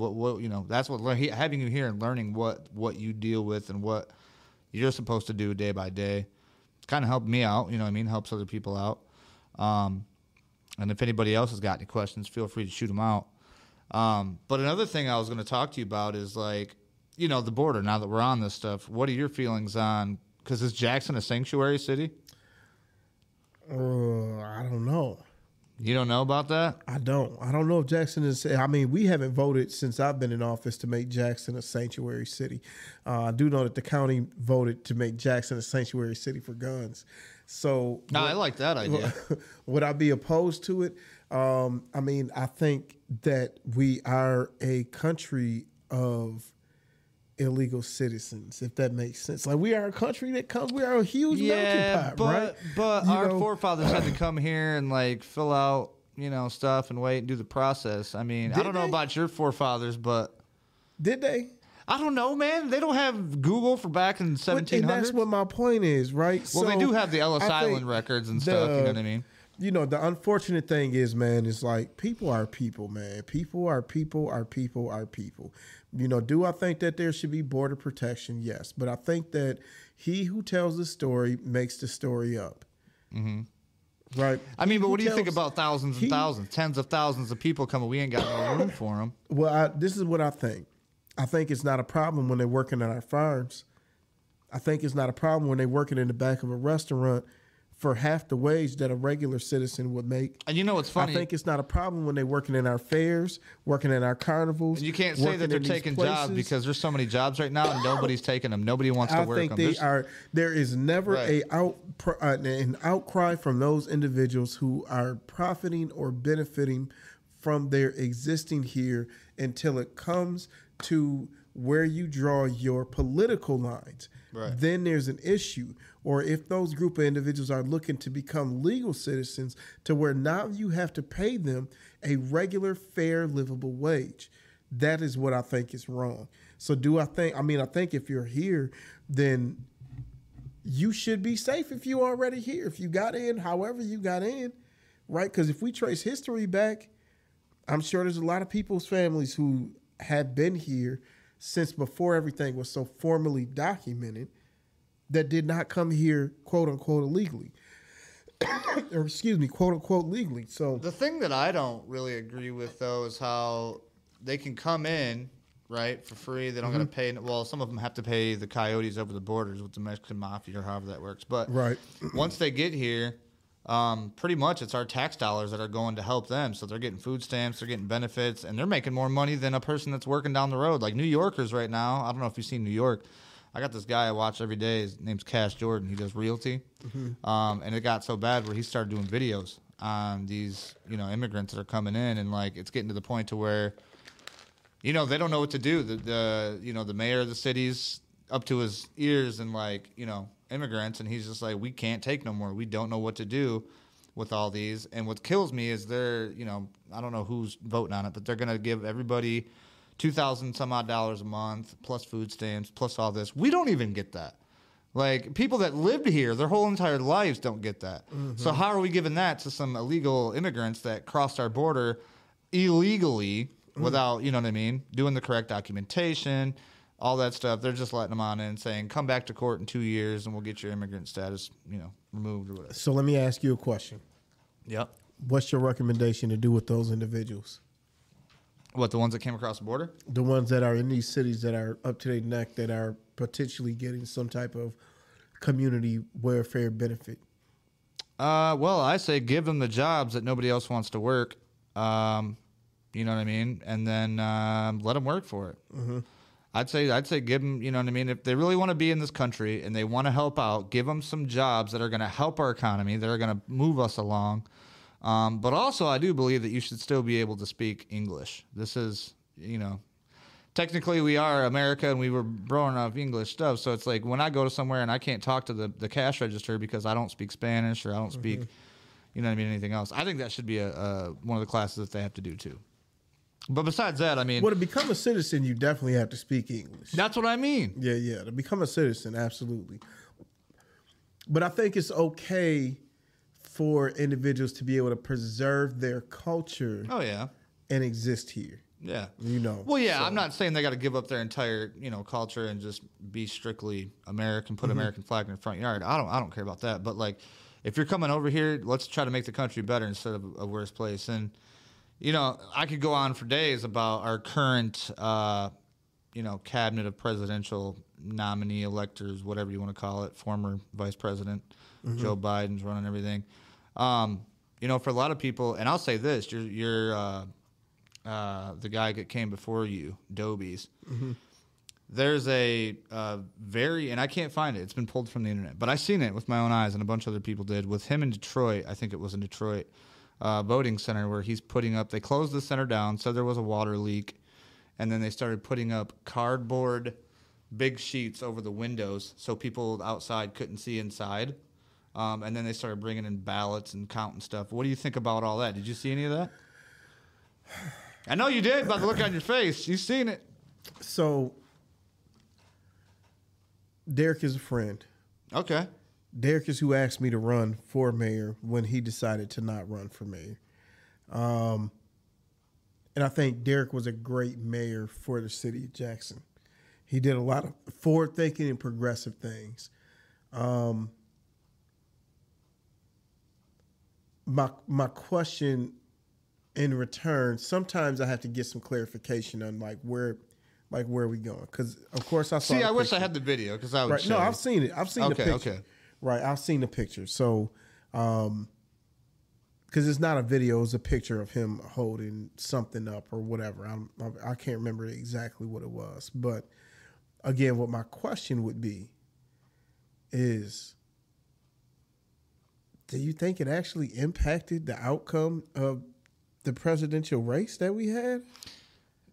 Not in small figures, but that's my other question too. Is they did the COVID thing, and then they started doing all these mail-in ballots. Well, then you got, I don't know if you've seen the video, what is it, 21 Coyotes or something like that, where there's like a bunch of different people dropping off stacks of ballots. One person goes to places and just drops off these stacks of ballots. What do you feel about that? Do you feel like, I feel like there was an investigation done, and the outcome of the investigation, we all know. You're giving me the political. I'm really not, man. I'm really not, because I'm not into conspiracies, man. No, I think that if something is suspect, right, then let's question it and let's find out. Right. But here's the flip to that. On January 6th. Oh, here we go. Here we go. A group of individuals stormed the nation's capital. And there are less people outraged about that act than they are about Derek Dobies holding a piece of cardboard up to a window in an election that was found to have no fraudulent activity happening. There are more people outraged about one act than the other, and that blows my mind. I think that I am a equal opportunity individual. I could be upset at either opportunity, right? At either situation, I could be upset. But what I would never do is strictly judge one thing and totally act like something else never even happened, right? And I think that's where we are messed up at as a country, man, right now in general, is that we are living in a time right now, Rick, where we are so polarized about political issues that if you disagree with me and I disagree with you, instead of walking away and say, okay, well, we disagree on that, we walk away and say, I wish he would die. Yeah, because right, he disagrees There's with a what I lot stand for. of and what's funny is it's not really funny, but you know, a lot of places like, okay, so Jackson, you know, I go do my day to day. If you just don't pay attention to the news, you don't get on TikTok, you don't look at none of the bull crap that they're trying to sell you, you would never know what's going on. You would never know, you know what I mean, that people are saying this or that or doing whatever, because not everybody acts or feels the same way that you see on the news or on the stuff. But I mean, I will say I agree to disagree with you. I do think that there was some crazy stuff going on. We don't know what it was. There's no evidence. So I'm not going to say, you know, they for sure did it, but I think there probably might have been. I mean, that's my speculation. But at the same time, it's like, you know, what are you going to do about it? What can I do about it? What can you do about it? You know, the mail-in ballot thing, it became a big thing, and I think that was a big, you know, a big piece of what everybody was talking about, of why they didn't trust the election because of the mail-in balloting. But you know what the mail-in ballot did, though? And why so many people are upset with the fact that you can now receive a mail-in ballot for any reason, is it made the voice of the common person more accessible to be put into these elections, right? Before, the only way you could get a mail-in ballot is if you were of a certain age or if you were in the military, right? If you were on leave somewhere in the military, you could still get a mail-in ballot. And with making a no excuse, no reason mail-in ballot available, it means even the common person who may have to work a 12 that day of the election, able to still cast their vote. It encouraged more individuals to actually make their voice heard, because now the fear that I have of being in the public in that manner is eliminated because I don't have to go in the public. Now my grandmother, who may not be able to get out of the house because she doesn't have a ride, now her voice can still be heard. Now, you know, I think it made the common person's voice more accessible to be brought to the table. Well, let me ask you this. Do you think that it could be hijacked? Do you think that people could do nefarious things with mail-in voting? No. What? I think that, I mean, so again, anything is possible. Well, let me ask you People this. could Okay, try, real right? quick though, they had mail-in ballots, right? And I'm not gonna stay on this, but like mail-in ballots from an address that no longer existed. This was in Detroit. I don't know if you know who Steven Crowder is or Dave Landau. I don't. Okay, so they did this investigation, right? And they went in and they looked at all these voters and their addresses and stuff like that, because it's public knowledge. You can go check that out. And they went to a handful of all these places, and a lot of them are empty lots, parking lots, you know, side streets with nothing on them. But they supposedly voted in this election. So my question is, what did they do then? Right. That's the thing, though. I think there's all these breadcrumbs, but there's no loaf of bread at the end of it. I think that there's speculation of breadcrumbs, right? There's like, well, it smells like it's bread bacon. But where's the other? But I can't find it. But here's what I did find. Right. And so again, if there's some validity to that, right, then there's a process for that to actually be looked into. And you cannot tell me that everyone is a part of a conspiracy right. of that level. It's just not possible, man. It's just not realistic. And somebody would crack and be like, hey, there was some shit going on Right. that shouldn't have been going on that went on. And again, it's like, we look at all these things and everything is so polarized for you to either believe one way or another instead of looking at things subjectively. And then we also are a society that loves to point things out, but then not really take a whole lot of action on behind them. Well, that's another one of my questions about the polarization is race relations in our country right now. Yeah. And like I said, I mean, to the day-to-day, if you go about your business, I mean, and I've sometimes noticed it, and I don't know if it was just because of that person's, having a bad day or whatever, but it's like, you say hi to somebody, you expect them to be like, hey, what's up, or hi, or, good afternoon or whatever. And, I've started to notice that it's, people on TV, they watch this, they watch that, they see the news, they see this. And there was one point where I remember them saying that white supremacy is the number one bad thing in America you have to worry about. So automatically they look at the white people and they're like, you're to blame, you're bad, you know what I mean? You're part of a KKK group or whatever. What do you feel about race relations right now? Like, not only in the country, but I mean, in general. Do you notice anything in your circle of life? I think that certain situations that happened in the last 3 years has brought to the forefront yet again the disparities in race in our country and our communities individually. And people want to see real change happen, real change that lasts happen in those areas, man. I mean, I think there are some great people out there and there's some terrible people out there. Yeah. But I think also, like, historically, there's some things that a lot of people either are intentionally choosing to ignore that have happened, that are still having impact on the condition of certain pockets of individuals who live in this country, right?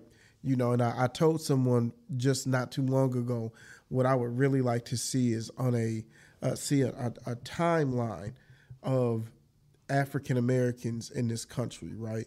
Because I think we got to make it specific. Like, let's make it plain. When individuals are talking about injustice for, say, the LGBTQ plus community, they make it specific. They don't say minorities because they still fit into a minority category, right. But they're going to name it, right? They're going to name exactly who they're talking about. So I'm going to name exactly who I'm talking about. So when you look at the history of African Americans in the United States of America, in this country, right?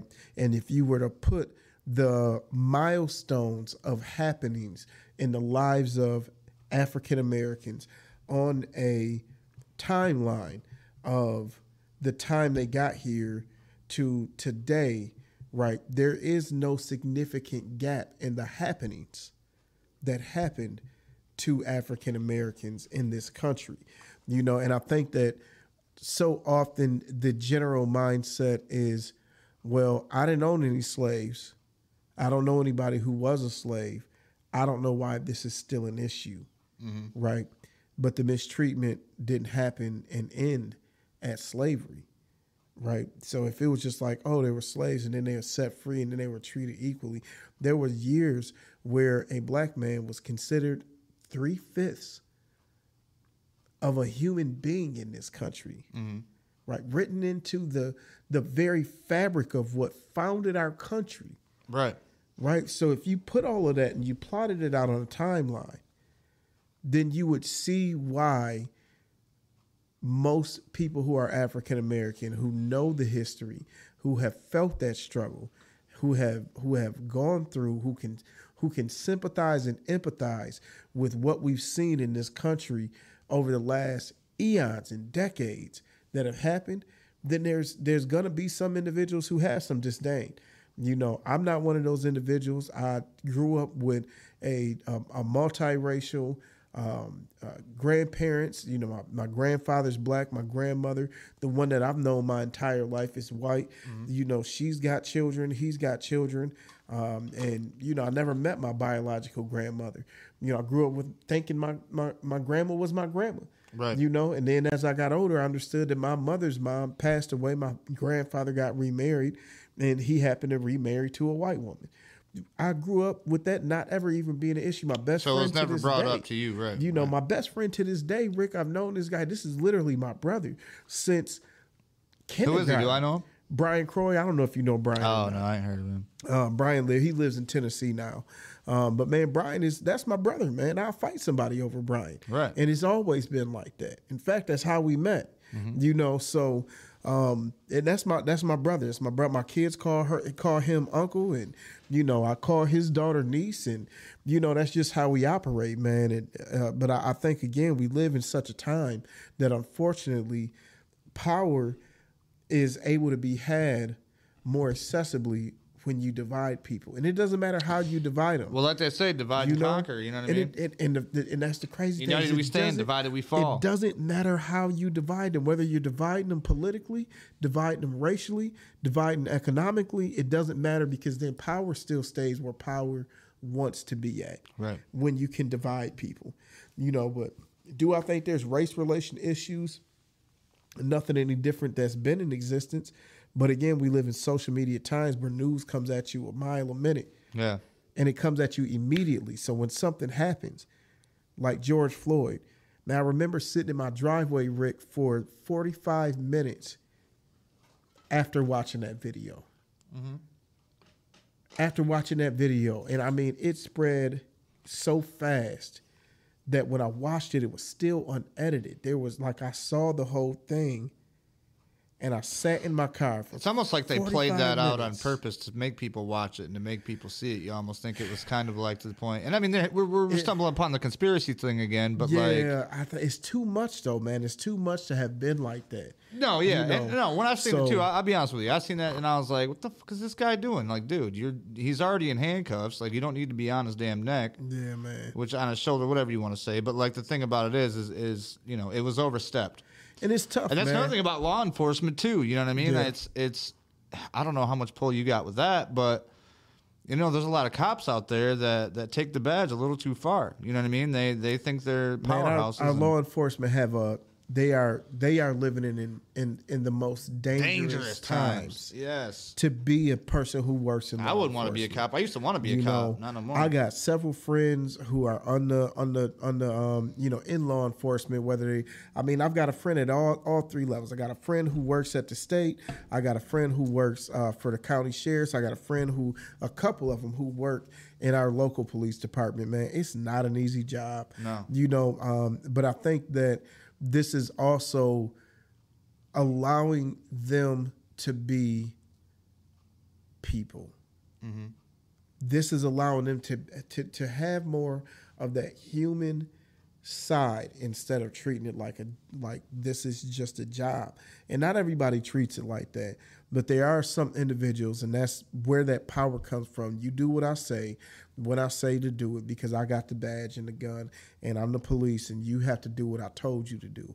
You know, and I think that there are those who are like, look, I have a job that I have to do, and I have a family that I have to get home to. And if I have to make a decision on who's going home, I'm sorry, but I got to make the decision that I'm going to be the one to go home. Well, and I've learned at an early know. age, if you cooperate most of the time and you haven't killed anybody or you're not super dangerous, like, you'll be okay. You just have to listen. Unless you did something wrong, then you're probably going to jail. Well, I think that you have to follow the law. I won't say you have to cooperate, because that well, I mean, laws are put in place for a reason. Man, Right. cooperating has gotten a lot of people killed. You know. What do you mean? What do you mean? Elaborate on that. What do you mean? I think that you will find that there are even times where an individual has cooperated, and the end of the altercation between those individuals and the law enforcement agent that they were dealing with resulted in them still losing their lives. So I think that you have to follow the law, right? But that's on both ends. That's both the person who's being engaged by the police and also the police themselves. You have to follow the law, because if both are following the law, then the interaction between the two are going to be reasonable, you know. But if one individual is following the law and the other one's not, it doesn't matter which side they're on. Right. It doesn't matter which side. Yeah, and I think that training and vetting, maybe even looking at personal history of Facebook, looking Absolutely. at their Instagrams, going back and saying, if you're going to be a police officer in my city, we're going to do a big vet of you, and we're going to look at all your past stuff. And they do. And if that. there's anything, and you know what I mean, that would throw a red flag, you're gone. We're not hiring you. And they do that, and they do it more stringently now. But I think That's also in Jackson. They do that. Absolutely, because I can't speak for nowhere else except for what we do Right. in Jackson. Yeah. So I know they do that, but I think they also have to do follow-up investigation. I think that the officers, and I'm not sure if they do this part already. I think they should have to go through a yearly or maybe bi-yearly mental health checkup, because that's grueling. You never know. Dude could just difficult lost his work, wife, man. walked away on him, and he's mad, pissed off. Somebody he pulls somebody over, and it's a bad day automatically. Or even just the toll that it takes to see the types of things they have to see. Yeah. They see people literally at the worst point of their lives in that moment you could ever get to interact with them, right. So they see a ton of different things, a ton of nuances of things, man. So I think that their mental health has to be checked on and evaluated on a more rigorous basis. They need to have some counseling outlets and different things. And this is probably all stuff that they already do, right? But I'm not entrenched in the daily operations of what they're doing, but those are the things that I would say have to have more focus put on them for sure, man. Mm-hmm. And we have to look at policing in a little bit different manner than what it used to be. It can't be the perspective of do what I say when I say how I say it. It has to be some respect given on both ends. The person who's interacting with the police and the law enforcement agent themselves, and we got to treat people like people. And like Heather said, we need to come together and learn to love one another for all of our differences. That's what makes America great. That's right. Speaking of making America great again. No, we won't go there. I don't want to hear your opinion on that, because we can go for days on that. Mike said, "How about the city manager? Does he get one too as well? Does he get what one? What do you mean one? What, a badge? Does he get a vote? He does not get a vote. I'm sure that's what that question is pertaining to. Right. He does. If that's what that question is pertaining to, no, the city manager does not get to vote. Does the city manager make more money than you do? Probably 10 times as much. I'm pretty sure it's 10 And he times. don't got to show up at all the stuff and talk and do speeches and stuff, right? And that's the form of government that we chose for the city, unfortunately, man, where, I'm the individual who has to be the public forward-facing individual of the community, and the city manager is the day-to-day operations who gets paid. He gets paid the money that most people probably think I make. Right. Yeah. Like It's said, literally 10 times more than what I make. I mean, I feel like you should. It's just as high stress of a job. I feel like he should. It's just high stress of a job. For the city manager to get a vote. Well, I would say, if anything, Mike, I would say it would probably be better for us to have a strong mayor city opposed to a city manager-led city, because then the individual who's making the highest amount of money also is the person that's responsible directly to the citizens via being voted into office.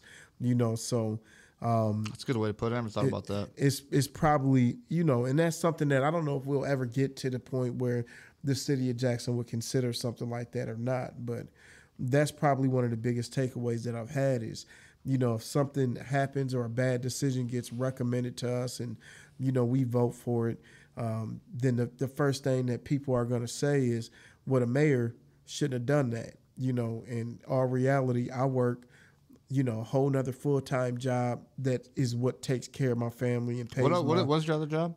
I'm a case manager for a pre-apprenticeship program called Access for All. So I help people get into skilled trades jobs. Oh, nice. So construction get skilled trade jobs. And, so if it was up to me, that's something that I would probably say that the city may want to think about down the line in the future at some point, because when the buck stops, people are looking at the mayor for what happened. I was gonna say a lot of people look at they look at you for the answers. They look at you That's right. hey, this guy's supposed to be the top guy, and that's one of the reasons I wanted to have you on today, is just to show people hey, man, Just because he's the mayor doesn't mean he's doing everything. It's like there's That's the truth. There's processes to everything that goes on, and so a lot of people don't understand that. That's one of the reasons why I wanted to have you on, so you can kind of go through that and let people know, like, look, man.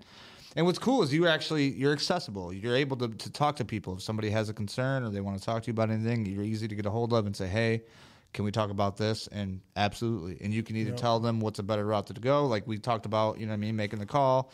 As well as you doing it, or you know, if they don't have any other option, you can do what you can. And I'm a problem solver, man. I'm a problem solver. So if somebody calls me and we got an issue, then let's brainstorm together. Especially if you got a recommendation, you know. So for your buddy who had the issue with the flower garden, Rowdy, Rowdy, my buddy. If Rowdy got a suggestion on how to make that better, man, I'm all ears, because that's usually where our best recommendations come from, is from citizens. Bro, I got an idea, and I guarantee you it would make money. I guarantee it. Okay. So we're gonna take the butterfly gardens, right? Yeah. Scrap them.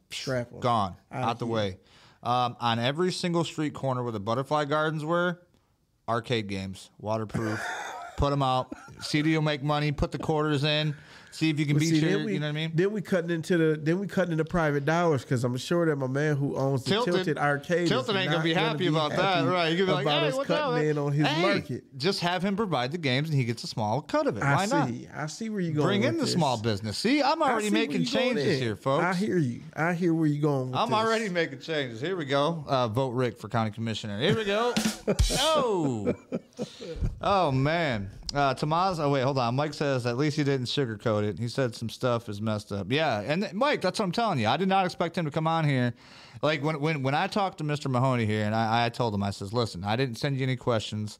I don't know what we're going to talk about. He says, dude, you can ask me whatever you want, anything. I could ask him anything right now, and he would either answer it or be like, well, I don't know about that one. Yeah, I'm an open book, man. I mean, I think one of my biggest strengths is I know what I know. And I know what I don't know, and I'm not afraid to say I don't know it, but then I go and find answers. Right. You know, so, and I think that's a part of being a servant in this manner. You got to be open. You got to be willing to answer some tough questions. And you also got to understand that not everybody is going to like you or be for you.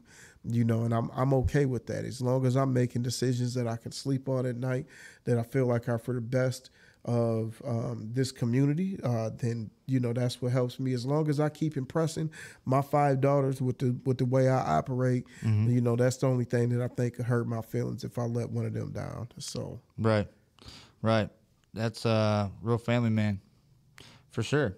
Now Mike says pot plants in those spots people are stealing, so they always have something to clean out. Now I don't know about all that. I don't think they would last. They'd probably plant them, and then 2 days later somebody'd have them in their backyard. Now speaking of that though, it gives me an idea to talk about the new law downtown where you can drink and walk around. Were you part of that?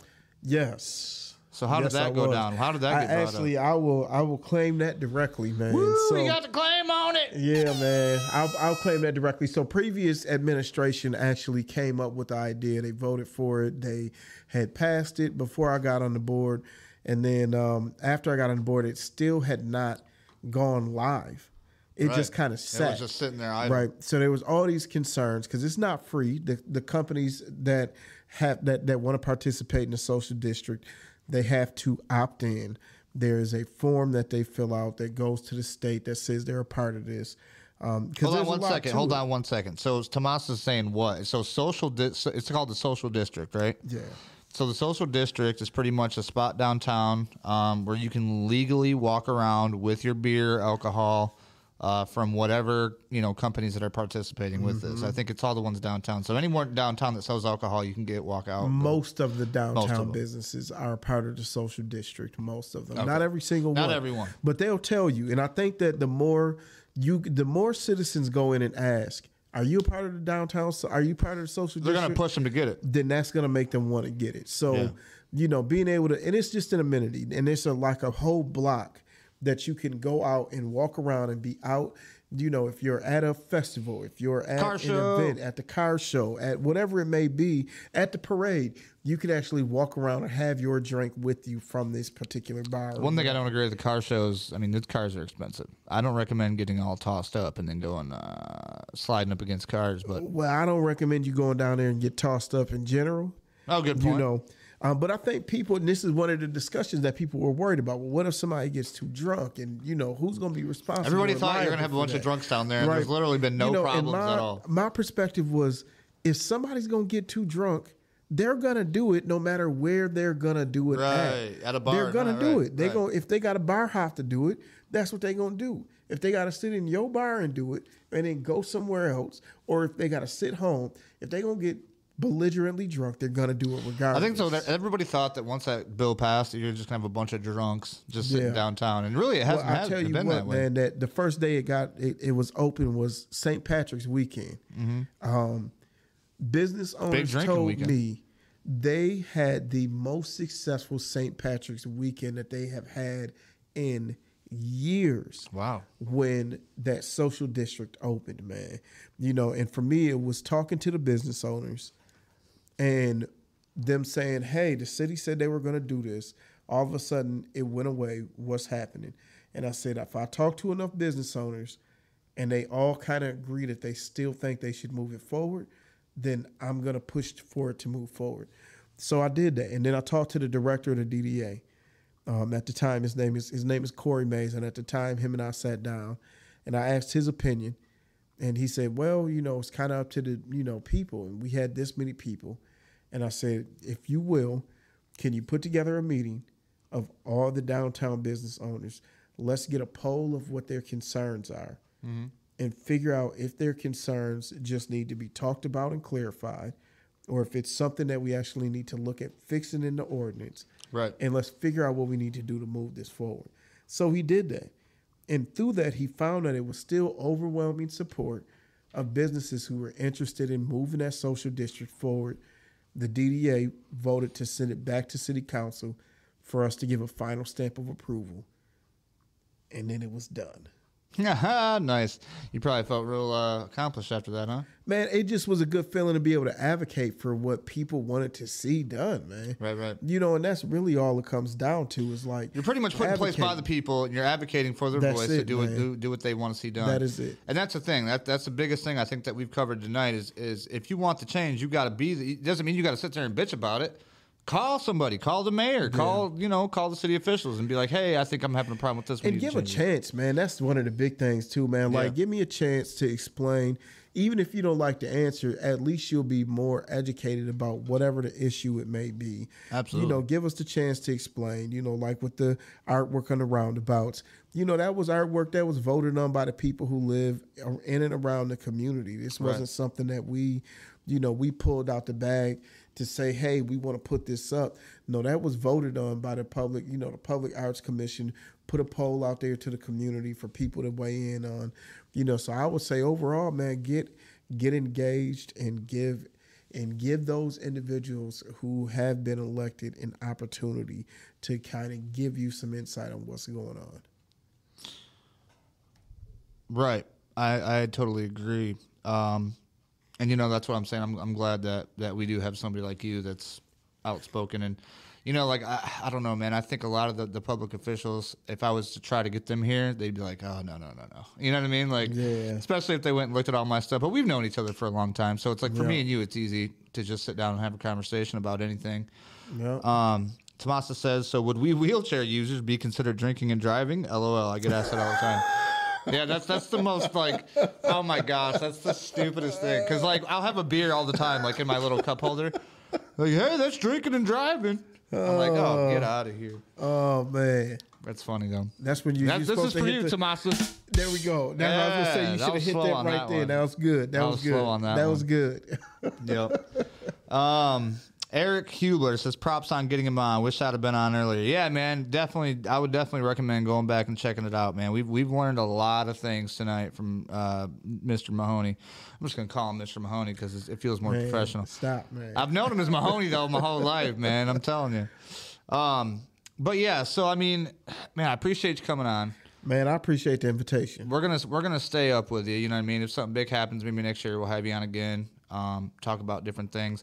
I want to try to do something, even though I don't live in Jackson anymore. I can still do things, and like I've learned, this is my coming up on in October 26th. It'll be 4 years I've been in this chair. So my accident happened on 26th of October in 2019. So you know, for the short amount of time that I've been in this chair, I've been able to accomplish a lot. You know what I mean? Like just by doing this and my wheelchair Wednesdays and stuff that I do, I've been able to reach a lot of people and help people. And that's something that I really wanted to do. You know what I mean? From being in that hospital bed, looking up at that TV, not finding anything to help me get through it, I thought to myself, why not do it? You know what I mean? Why not be the guy that's going to do it? If you want to be the change, you know, if you want to see the change, be the change. Yeah. So that's what I was, you know, doing here. Now, especially this is kind of out of the realms of wheelchair stuff, but this is still very important to give the people an opportunity to hear the information that they might not know of, or, you know, to help them get a better idea of what's really going on. Eric says, ask him about the water rates real quick. What about the water rates, Eric? You got to elaborate, buddy. What do you know? You know anything about what he's talking about? Of course I do. Of course I do. So, Eric, that's a great question, man. That's a great question, and thank you for asking it. I was expecting this question to come up. You know, so water rates have gone up, and there are unfortunately some very inaccurate accusations of how much the water rates have actually gone up. But the bottom line is this, Eric. And this is just being quite frank. We don't want to be Flint. Oh, no, I don't know which camera I'm at. We don't want to be Flint. Nope. We don't want to be Flint, man. And here's the biggest issue. So I've been doing some research on the increase of water rates. There was a 7-year period where we had no water rate increases. And that did not do us any favors at all.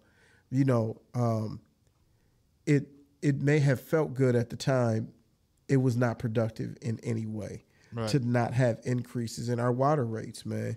And now what's happened is a combination of things. Now, because infrastructure has not been updated, I don't know if you've seen it earlier when we talked about like road repairs and combining road repairs with underground infrastructure, which is water and sewer at the same time. There are water mains in this community that are literally approaching 100 years old. Ridiculous. Right? Which is not only ridiculous, but it's dangerous, man. Yeah. It is dangerous. And the moment, I mean, it just happened.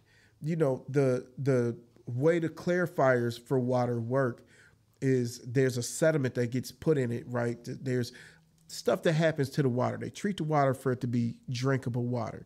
And in those clarifier tanks, if it gets stirred up, then it makes the water a little cloudy.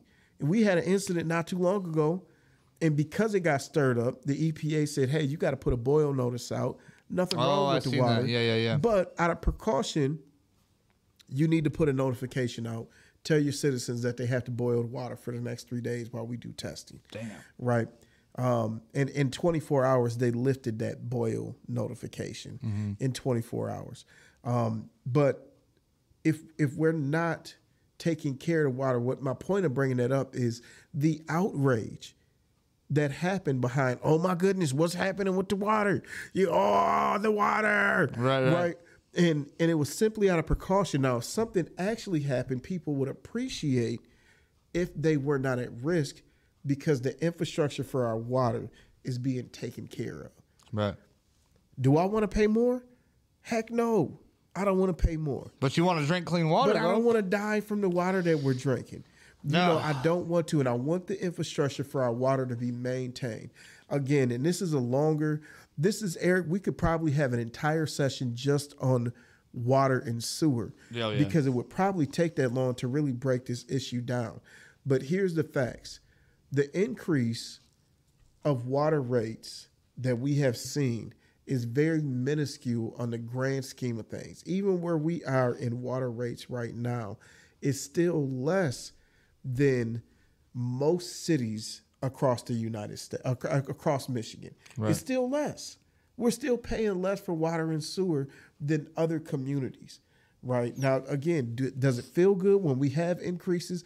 Absolutely not, but it's for the right reasons. Well, and you know, I think a lot of it, and it all boils together, which, you know, no pun intended, but, dude, inflation is killing everybody right now. Man, it absolutely is. And that's something that I know you ain't got no control over. You just happen to live in it. So it's like, with all that going up and everything else going up, you know, a lot of people, they got to choose. They got to pick what bills they're going to pay. Yep. You know what I mean? Just to live and survive. So, and water, you need water to survive. Absolutely. So that's definitely got to be something on the priority list. You know what I mean? Otherwise, what are you doing? You might as well go live in a van down by the river. It has to go up because the cost of those services are going up. You know, and again, because, you know, we're not just handed money out of nowhere, you know, but the nice thing is that the city of Jackson is doing what it's supposed to do to help mitigate how much water rate increases have to happen. Right. You know, we're taking care of water for other communities if we can, right, which brings in more money for the city. You know, and that's just, you know, we're going out for grants, applying for federal money with low interest rates on it, and doing every single thing that we can to make sure that we are not increasing water rates as much as they probably need to be increased in order to actually take care of this infrastructure the way it should be. So, right.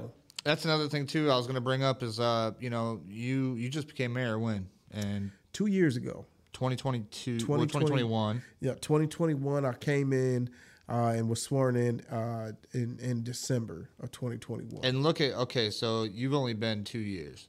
Look at what was brought forth to you and what they've done before you.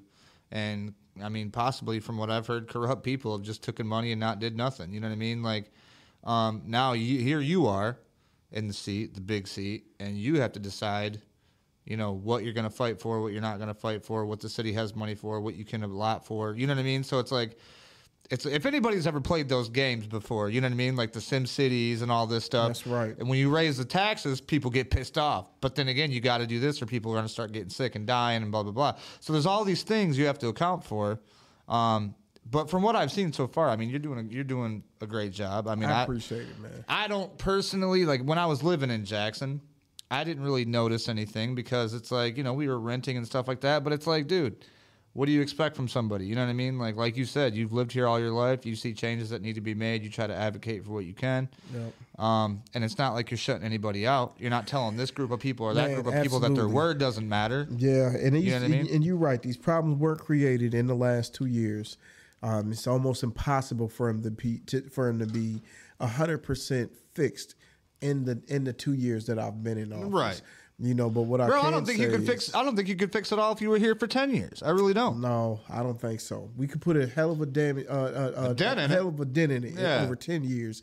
But if I'm still the mayor in 10 years, we need to have a whole different conversation. Right. Because I am not here to be the mayor forever. He's trying to go enjoy his life and do jet skis on the South Shore of Michigan. And you know what? Like I told people too, like if you guys want to ask questions, you can. And we really haven't had as many people as I thought viewing live that we would have. But afterwards, you'll see a lot of people like, well, why didn't you ask him this or blah, blah, blah. Well, you should have tuned in live, bro. Can't tell you nothing. Yep. And like I said, I'm not big. That's why I was surprised you were like, yeah, sure. Like I'm not a big guy. We don't have thousands and thousands. We sure don't have 37,000 views on our stuff like you do. But you know, for me to do this, for one, it puts me at ease because I get to talk to somebody that's in the league that knows. You know what I mean? I can ask you questions. You have answers for it. And you came off quick. That's great. You're not hiding anything. You told me straight up, ask me whatever you want, which that's wide open. You can't ask for any more transparency than that. You know what I mean? And this goes for all my people watching that you know, say this guy is this or that, or you know what I mean? He's selfish or whatever. You know what? Let's see another guy come up here and let's ask some questions and see what he says. Like the John Wilson guy or whatever, Ray Snell brought it up. Are you going to be having him on? I didn't even know who he was, so I told him no. But you know what? Go ahead. Have him hit me up. If he's brave enough to come sit in the hot seat, we'll ask him some questions too. I don't care. Yeah, that's good. You should have him on. You know, I think it's always good to hear alternate perspectives and different things from people. And, you know, it's easy to talk about what you would do, you know, but I think that if people check the track record of the last 24 months of me being in office, almost 24 months, they would be astounded at what we have been able to accomplish on the agenda that I set forth when I became mayor. I mean, we talked about economic development and economic growth. We talked about making sure that we were being transparent and accountable for decisions that have been made. We talked about housing and homelessness. We talked about revitalizing Jackson's South Side. We talked about public safety, and every single one of those, there are measurable metrics that I can report on that we've been able to make some significant impact in those areas. I mean, Rick, in the next 2 years, there will be more new houses built in the city of Jackson than there has been since World War II. Yeah, and speaking of World War II, there are a lot of what they call World War II homes, even in Albion, where they're just little, like, three person family homes. That's right. Where people are living in them with 5-6 family members, and it's just they're growing. It's just not enough room. So you talking about a city that's gonna have new housing stock, yep, new apartment complexes built. Fingers crossed we get the Hayes Hotel back up and running. Hopefully, isn't that empty right now? We're supposed to close on it for a developer in April, right? They've been looking at it, and they've put probably a little over $2 million into the project up to this point for what they proposed, a $30 million renovation of the Hayes Hotel to turn it into condos and some commercial space and some mixed use space. So now, when you're talking about condos, you're talking about that's higher end stuff. That's not that's not no low income. It is not. You know what I mean? Section 8 housing. Nope. But what comes with that is the money. Obviously, you got more money that's going to be put in there. Not everybody needs or wants to live in low income, right? So we have to have housing.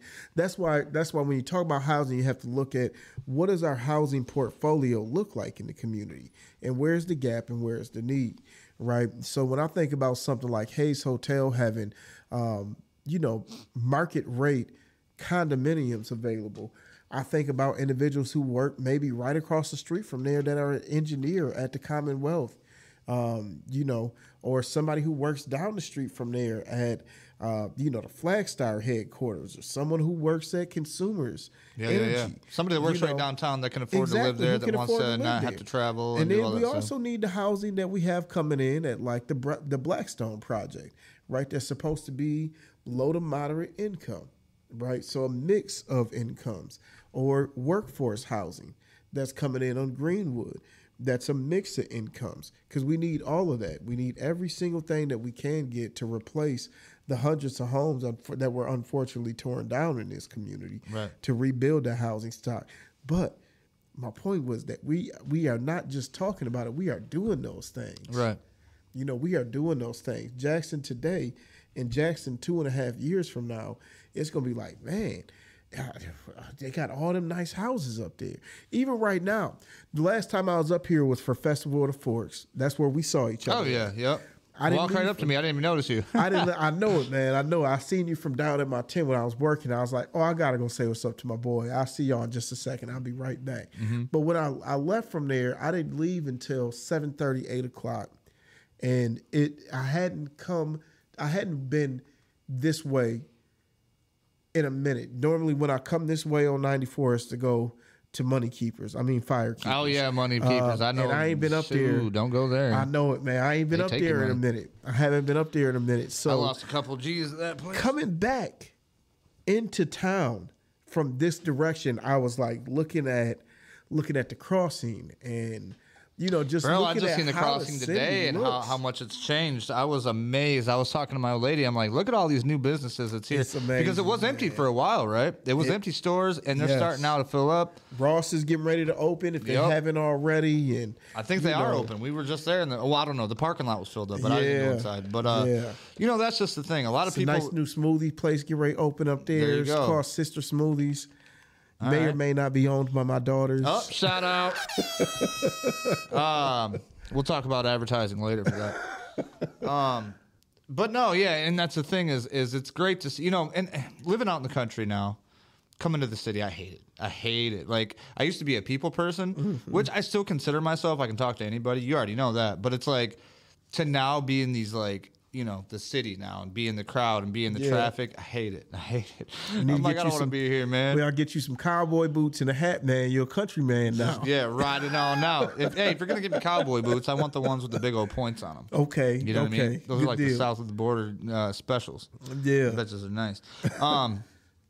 But no, so like, I do see the changes happening. I do see, businesses moving in. Jackson's definitely not Chicago, which is awesome. And then, like you said, that's all you can worry about because that's you. You know what I mean? You're not Battle Creek, or you're not Lansing, or you're not St. John's, or you're Jackson. Right. You know what I mean? So it's like, for a long time, Jackson has been the crossroads for a lot of stuff, man. A lot of crimes, a lot of stuff going down. And I've seen really, like you said, you know, before, I haven't really seen it go up at all, the crime. Everybody keeps talking about shootings and stuff like that once in a while. But like you said, because of the internet, it's easy to see that stuff. Mm-hmm. So it pops right up, and everybody's sharing it, pops right up. So one shooting can seem like 4 shootings, but it's the same shooting. That's right. You know what I mean? That's what people take it and they misconceive it. And they're like, well, there was 2 shootings or 3 shootings. Like, no, it was just 1 shooting, but it was a bunch of different coverage of it. So, yeah, you got to deal with all this stuff, man. And, like, I don't envy you. I'll tell you that much. I'd rather sit in my seat than your seat. I hear you. But I'm glad somebody like you's doing it. Somebody got to do it, man. Somebody got to do it. It is what it is. And I'm glad it's somebody that's as open as you are to come and just, you know, have a conversation with somebody and talk about what's going on and not just be hiding behind a pearly glass door. Last question I'll ask you. Have you ever been bribed? No. I mean, you know, listen, I'm a very moral and high character individual. I think as soon as you said God, I knew about that. Yep. I think you have to, I don't think I even give the type of energy that makes somebody comfortable. Was trying to bribe you? To try that shit with me, man. No. I don't. I sincerely You give don't, off a good aura. I got to say. In fact. An aura. In fact, so you know I worked in cell phones for a long time. I worked in wireless for 20 years. Yep. When I made the decision to run one, you know, I've been involved in public service and, you know, in activism and being involved in the community for, you know, pretty much since I've been back. And I've always told people I look at my life like a puzzle. Mm-hmm. And the one piece that didn't really seem to fit right was me working in wireless. But I loved selling wireless. I could do it with my eyes closed. Why though? Is it just because you loved working with the people, or was it because you love with people? I love sales, right? I love sales. You know, I'm always hiring. Listen, man, I can sell water to a well. You know, no, but I love sales, man. I love technology, and it always took very good care of me. You know, so it was a comfort for me to be in that space. Also, when I got to a point where I lost all my financial aid. I lost my job that I was working in. Car repossessed. I was about to say, you was about to live out your car there for a minute, wouldn't you? Well, if they wouldn't have came and took it. Right. You know, so I was down. And wireless brought me back to life, man. Nice. Charged you back up. It was something that I could do with full energy, and I was good at teaching other individuals how to do. Right. And at the pinnacle of my career, making 6 figures, working in the business department, I decided to resign and take a job eventually for like $17.50. That was a part-time 10 to 15 hour job, a 10 to 15 hour a week job, part-time job, because I did not want to be working in wireless and running for mayor, because I never wanted the opportunity for someone to say, I bought this because he said this. Never wanted to do that, man. Yeah. You know, so it was time for, so not only was the work not a fit for my life, I also recognized that if I'm going to do this, I don't want to be put in this position for anyone to say, oh, I'm buying from you because you're the mayor. I never wanted to be in that position. So I said, it's time for me to get out of wireless and do something different that's more fitting for what I don't think I even give the type of energy off that makes someone comfortable enough with me to try me like no, that. because like you got to think, really don't. You got to think somebody that dark. I mean, their aura's off. You know what I mean? Like, and like you said, man, like I believe in good, I believe in evil, and there are evil people out there, and you can like sometimes you feel it. Like if you're good and you believe in God, and like you know you're trying to do the right on the right path. If somebody nefarious comes up to you, you can feel that. You know that it's not right. You do, but they feel that they feel that energy the opposite as well. Yeah. You know, when you're that type of individual who would present somebody with some type of arrangement or whatever, I don't even know how you would start that type of conversation. Here's 10,000. Hey, it's like, hey, if I came up to you, it was like, hey, I need you to pass this thing coming along. Here's $10,000. You're gonna be like, you can take that $10,000 and put up your wazoo. one, we would have a very, very frank conversation to start out with. Right. Like, let me sit you down, bro. And then I would probably also report it. Oh yeah. Well, you got to. You know what I'm saying? Because the bottom go. line is like, I still have to go home and sleep at night. You got to be able to sleep with the decisions You know, made. I got to go home and sleep at night, and I got to live here. Oh yeah. You know what I'm saying? So you cross enough people, they'll let you know. yeah, I don't even get that kind of energy off, man. No. I really don't. No, I don't think I even present that type of energy for individuals who might be interested in, you know, I think people can tell off the rip when they meet me. Yeah, that guy is probably not the one. That goes for all you people trying to do some nefarious things. Mary don't play that. Not at all. It'll get shut down quick. Oops, that's the wrong one. I was going to hit this one. Oops, that's the wrong one too. Don't worry about it. I was going to hit this one. There we go. I got all kinds of buttons over here. I don't know which ones to press. But, all right, well, we've been here for 2 hours, man. I'm not going to hold you up no more, but I appreciate you coming. Well, time flies when you're having fun, I'm man. telling you, man. I told you this thing will just go by like it ain't nothing. We're just hanging out like two guys having a conversation. Everybody that was live, we appreciate you viewing in. Everybody that watches this later, please leave us a comment. Tell us what you thought about it. And like I said, we're going to keep up with you. You know, maybe next year something happens or, you know what I mean, we just ain't doing nothing. We'll have you out, have a conversation with you, see how things are going. And you never know. I mean, you know what I mean? It's maybe we'll have your competitor out and see what he has to say. We'll make it fun. Sound like a good time. We always do. Everybody else, appreciate you for watching. If you guys want to go see this guy's YouTube videos, where do they find those at? Man, you know, they have to go search for them, man. You know, What do they search? I'm not a rapper no more, man. Oh, you know, man. so that's not what I'm promoting. But my past is my past, man. If people want to go look at some old stuff, I'll tell you what to look. It's B-Face Mahoney. yeah, that's on them if they want to go look it up, you know, but don't be surprised if they go look it up and try to use my old material as look what he said. But you know, my past is my past. I used to do music, and the music is out there if people want to find it. You know what? Just because you did music and the stuff like in the videos, you know what I Yeah. mean? Like it's like I guarantee you, anybody that's in office right now, you can go back on them. They ain't got music videos, but they got some nefarious that they was up to. Or maybe not nefarious, but they got some stuff that was questionable or whatever. I mean, just like, you know, back when weed wasn't legal and everybody smoking weed, like who That's gives right. a shit? That's right. Before we leave though, Yeah. I was going to ask you that. What about the legal marijuana? Do you still partake? So I'm very pro marijuana. No, I don't smoke anymore. I don't smoke anymore just for personal reasons and health reasons, you know, but I'm so glad that it's legal now, man. Right. It was a huge headache for a lot of people who needed it medicinally. You know, that's the majority of what I used it for. I used it recreationally some as well. But, you know, I do recognize the medicinal properties and benefits of it and have done a lot of studying.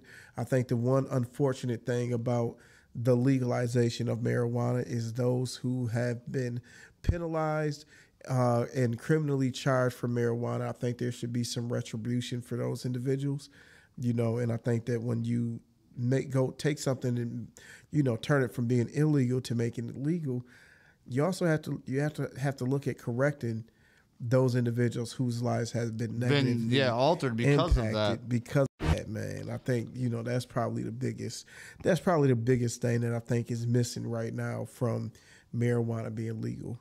Right. Yeah. Yeah, it's going back and clearing those people out that were done wrong or, Yeah. you know what I mean? You know, and I think there's some other risk to it, you know, of course, because, you know, now it's kind of looked at the same way. And it has been, but it's even more of a risk, you know, because it's looked at the same as like drinking and driving. If you get caught smoking and driving, you get an OWI.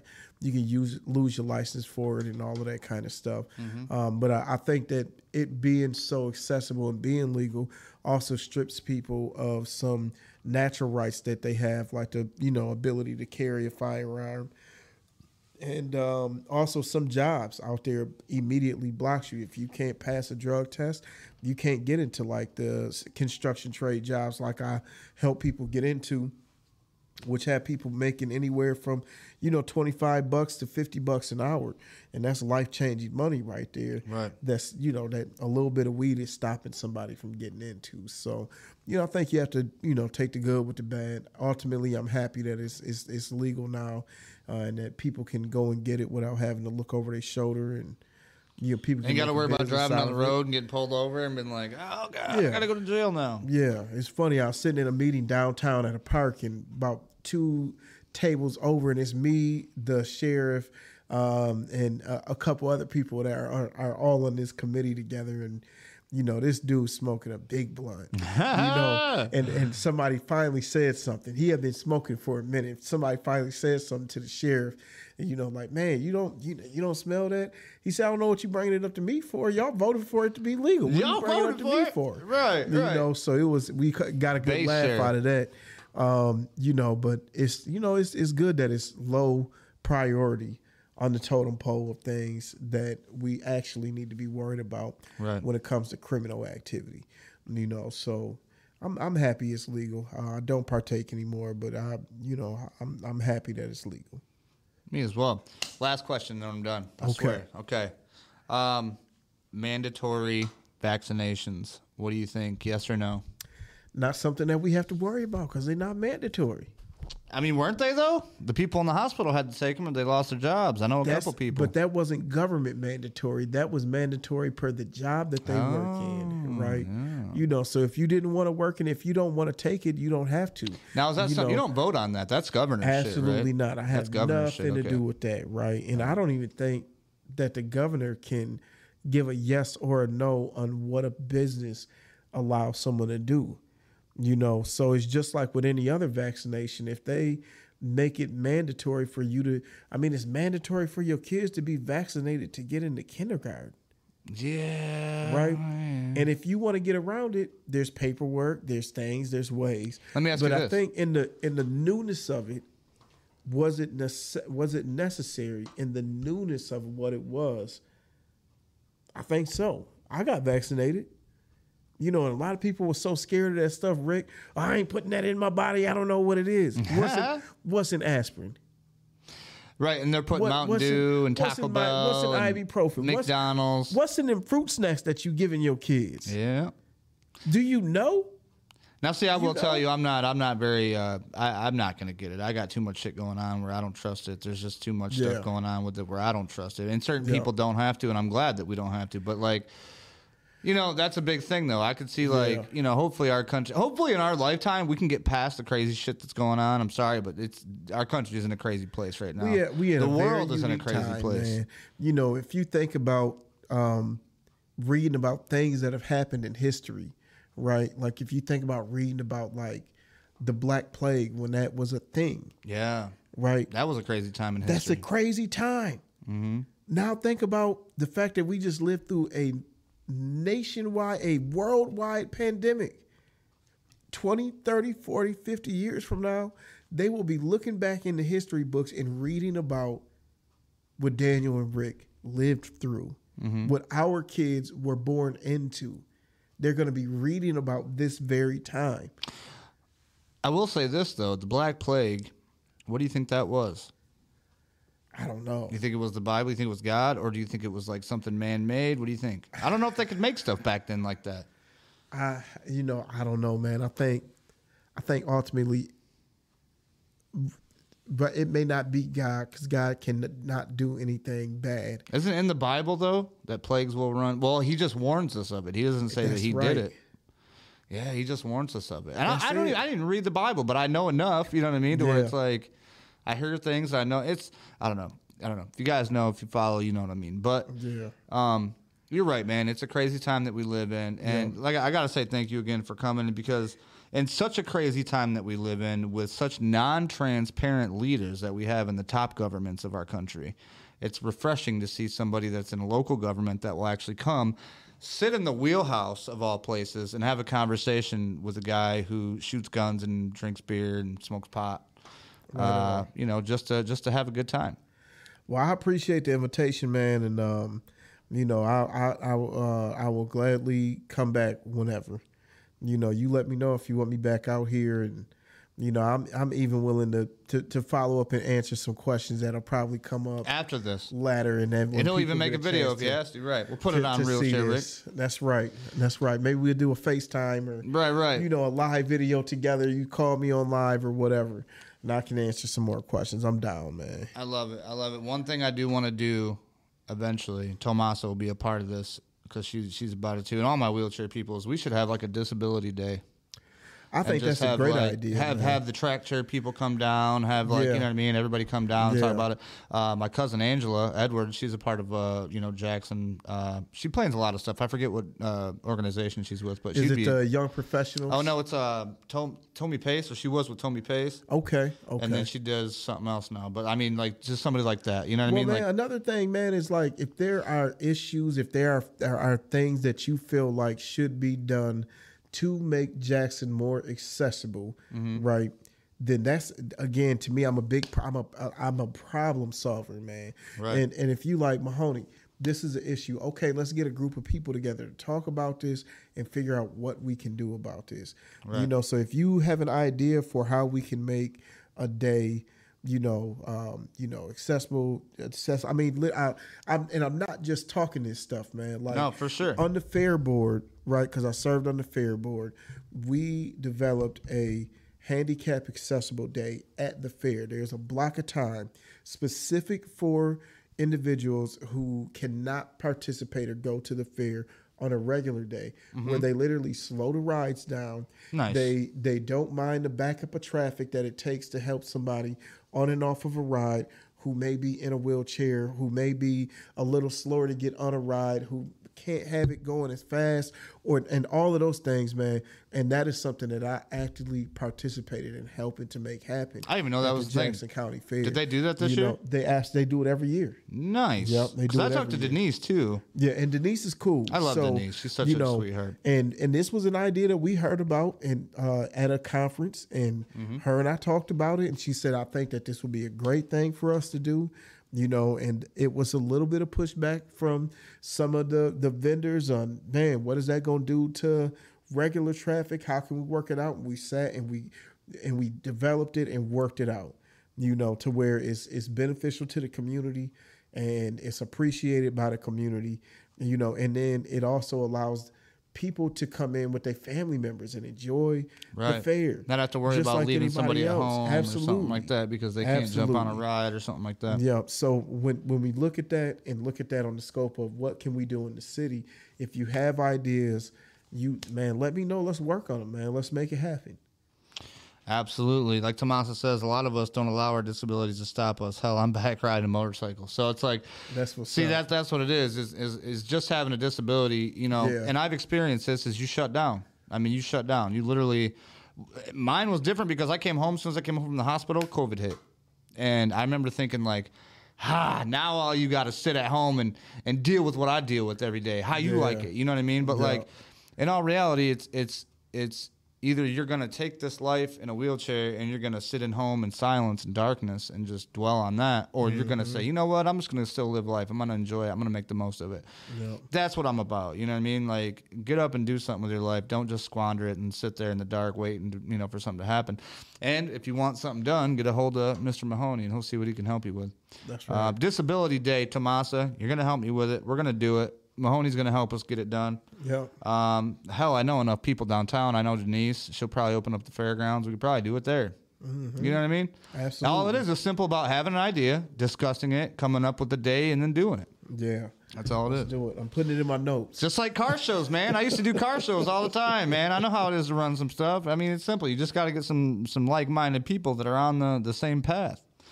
Appreciate that, Tomasa, but... yeah, see, he's writing it down on his phone right now, folks. You can't ask for a better interview with a public persona such as Mr. Daniel Mahoney, the mayor of Jackson County. Sir, I want to give you a round of applause for showing up today, taking some questions. We appreciate it. Man, thanks for having me. Appreciate it. And I'll see you next time I'm out. Absolutely. We are going to have him again, guys. If you want to see more like this, if you want to see his contender come on here and talk about some stuff that he can do, why not? Like I told Ray, let's have him come on here. I'm not really a political podcast, but if we have you on, I can't say no to the other guy. You know what I mean? Let's see what he got to say. Anyways, tune in for another Rick and Rowdy. That's coming up Wednesday, and then we also have some more Wheelchair Wednesdays. It's going to be great. Appreciate everybody watching. Make sure to hit that like and follow button, and we will see you next time here at the Wheelhouse. Peace.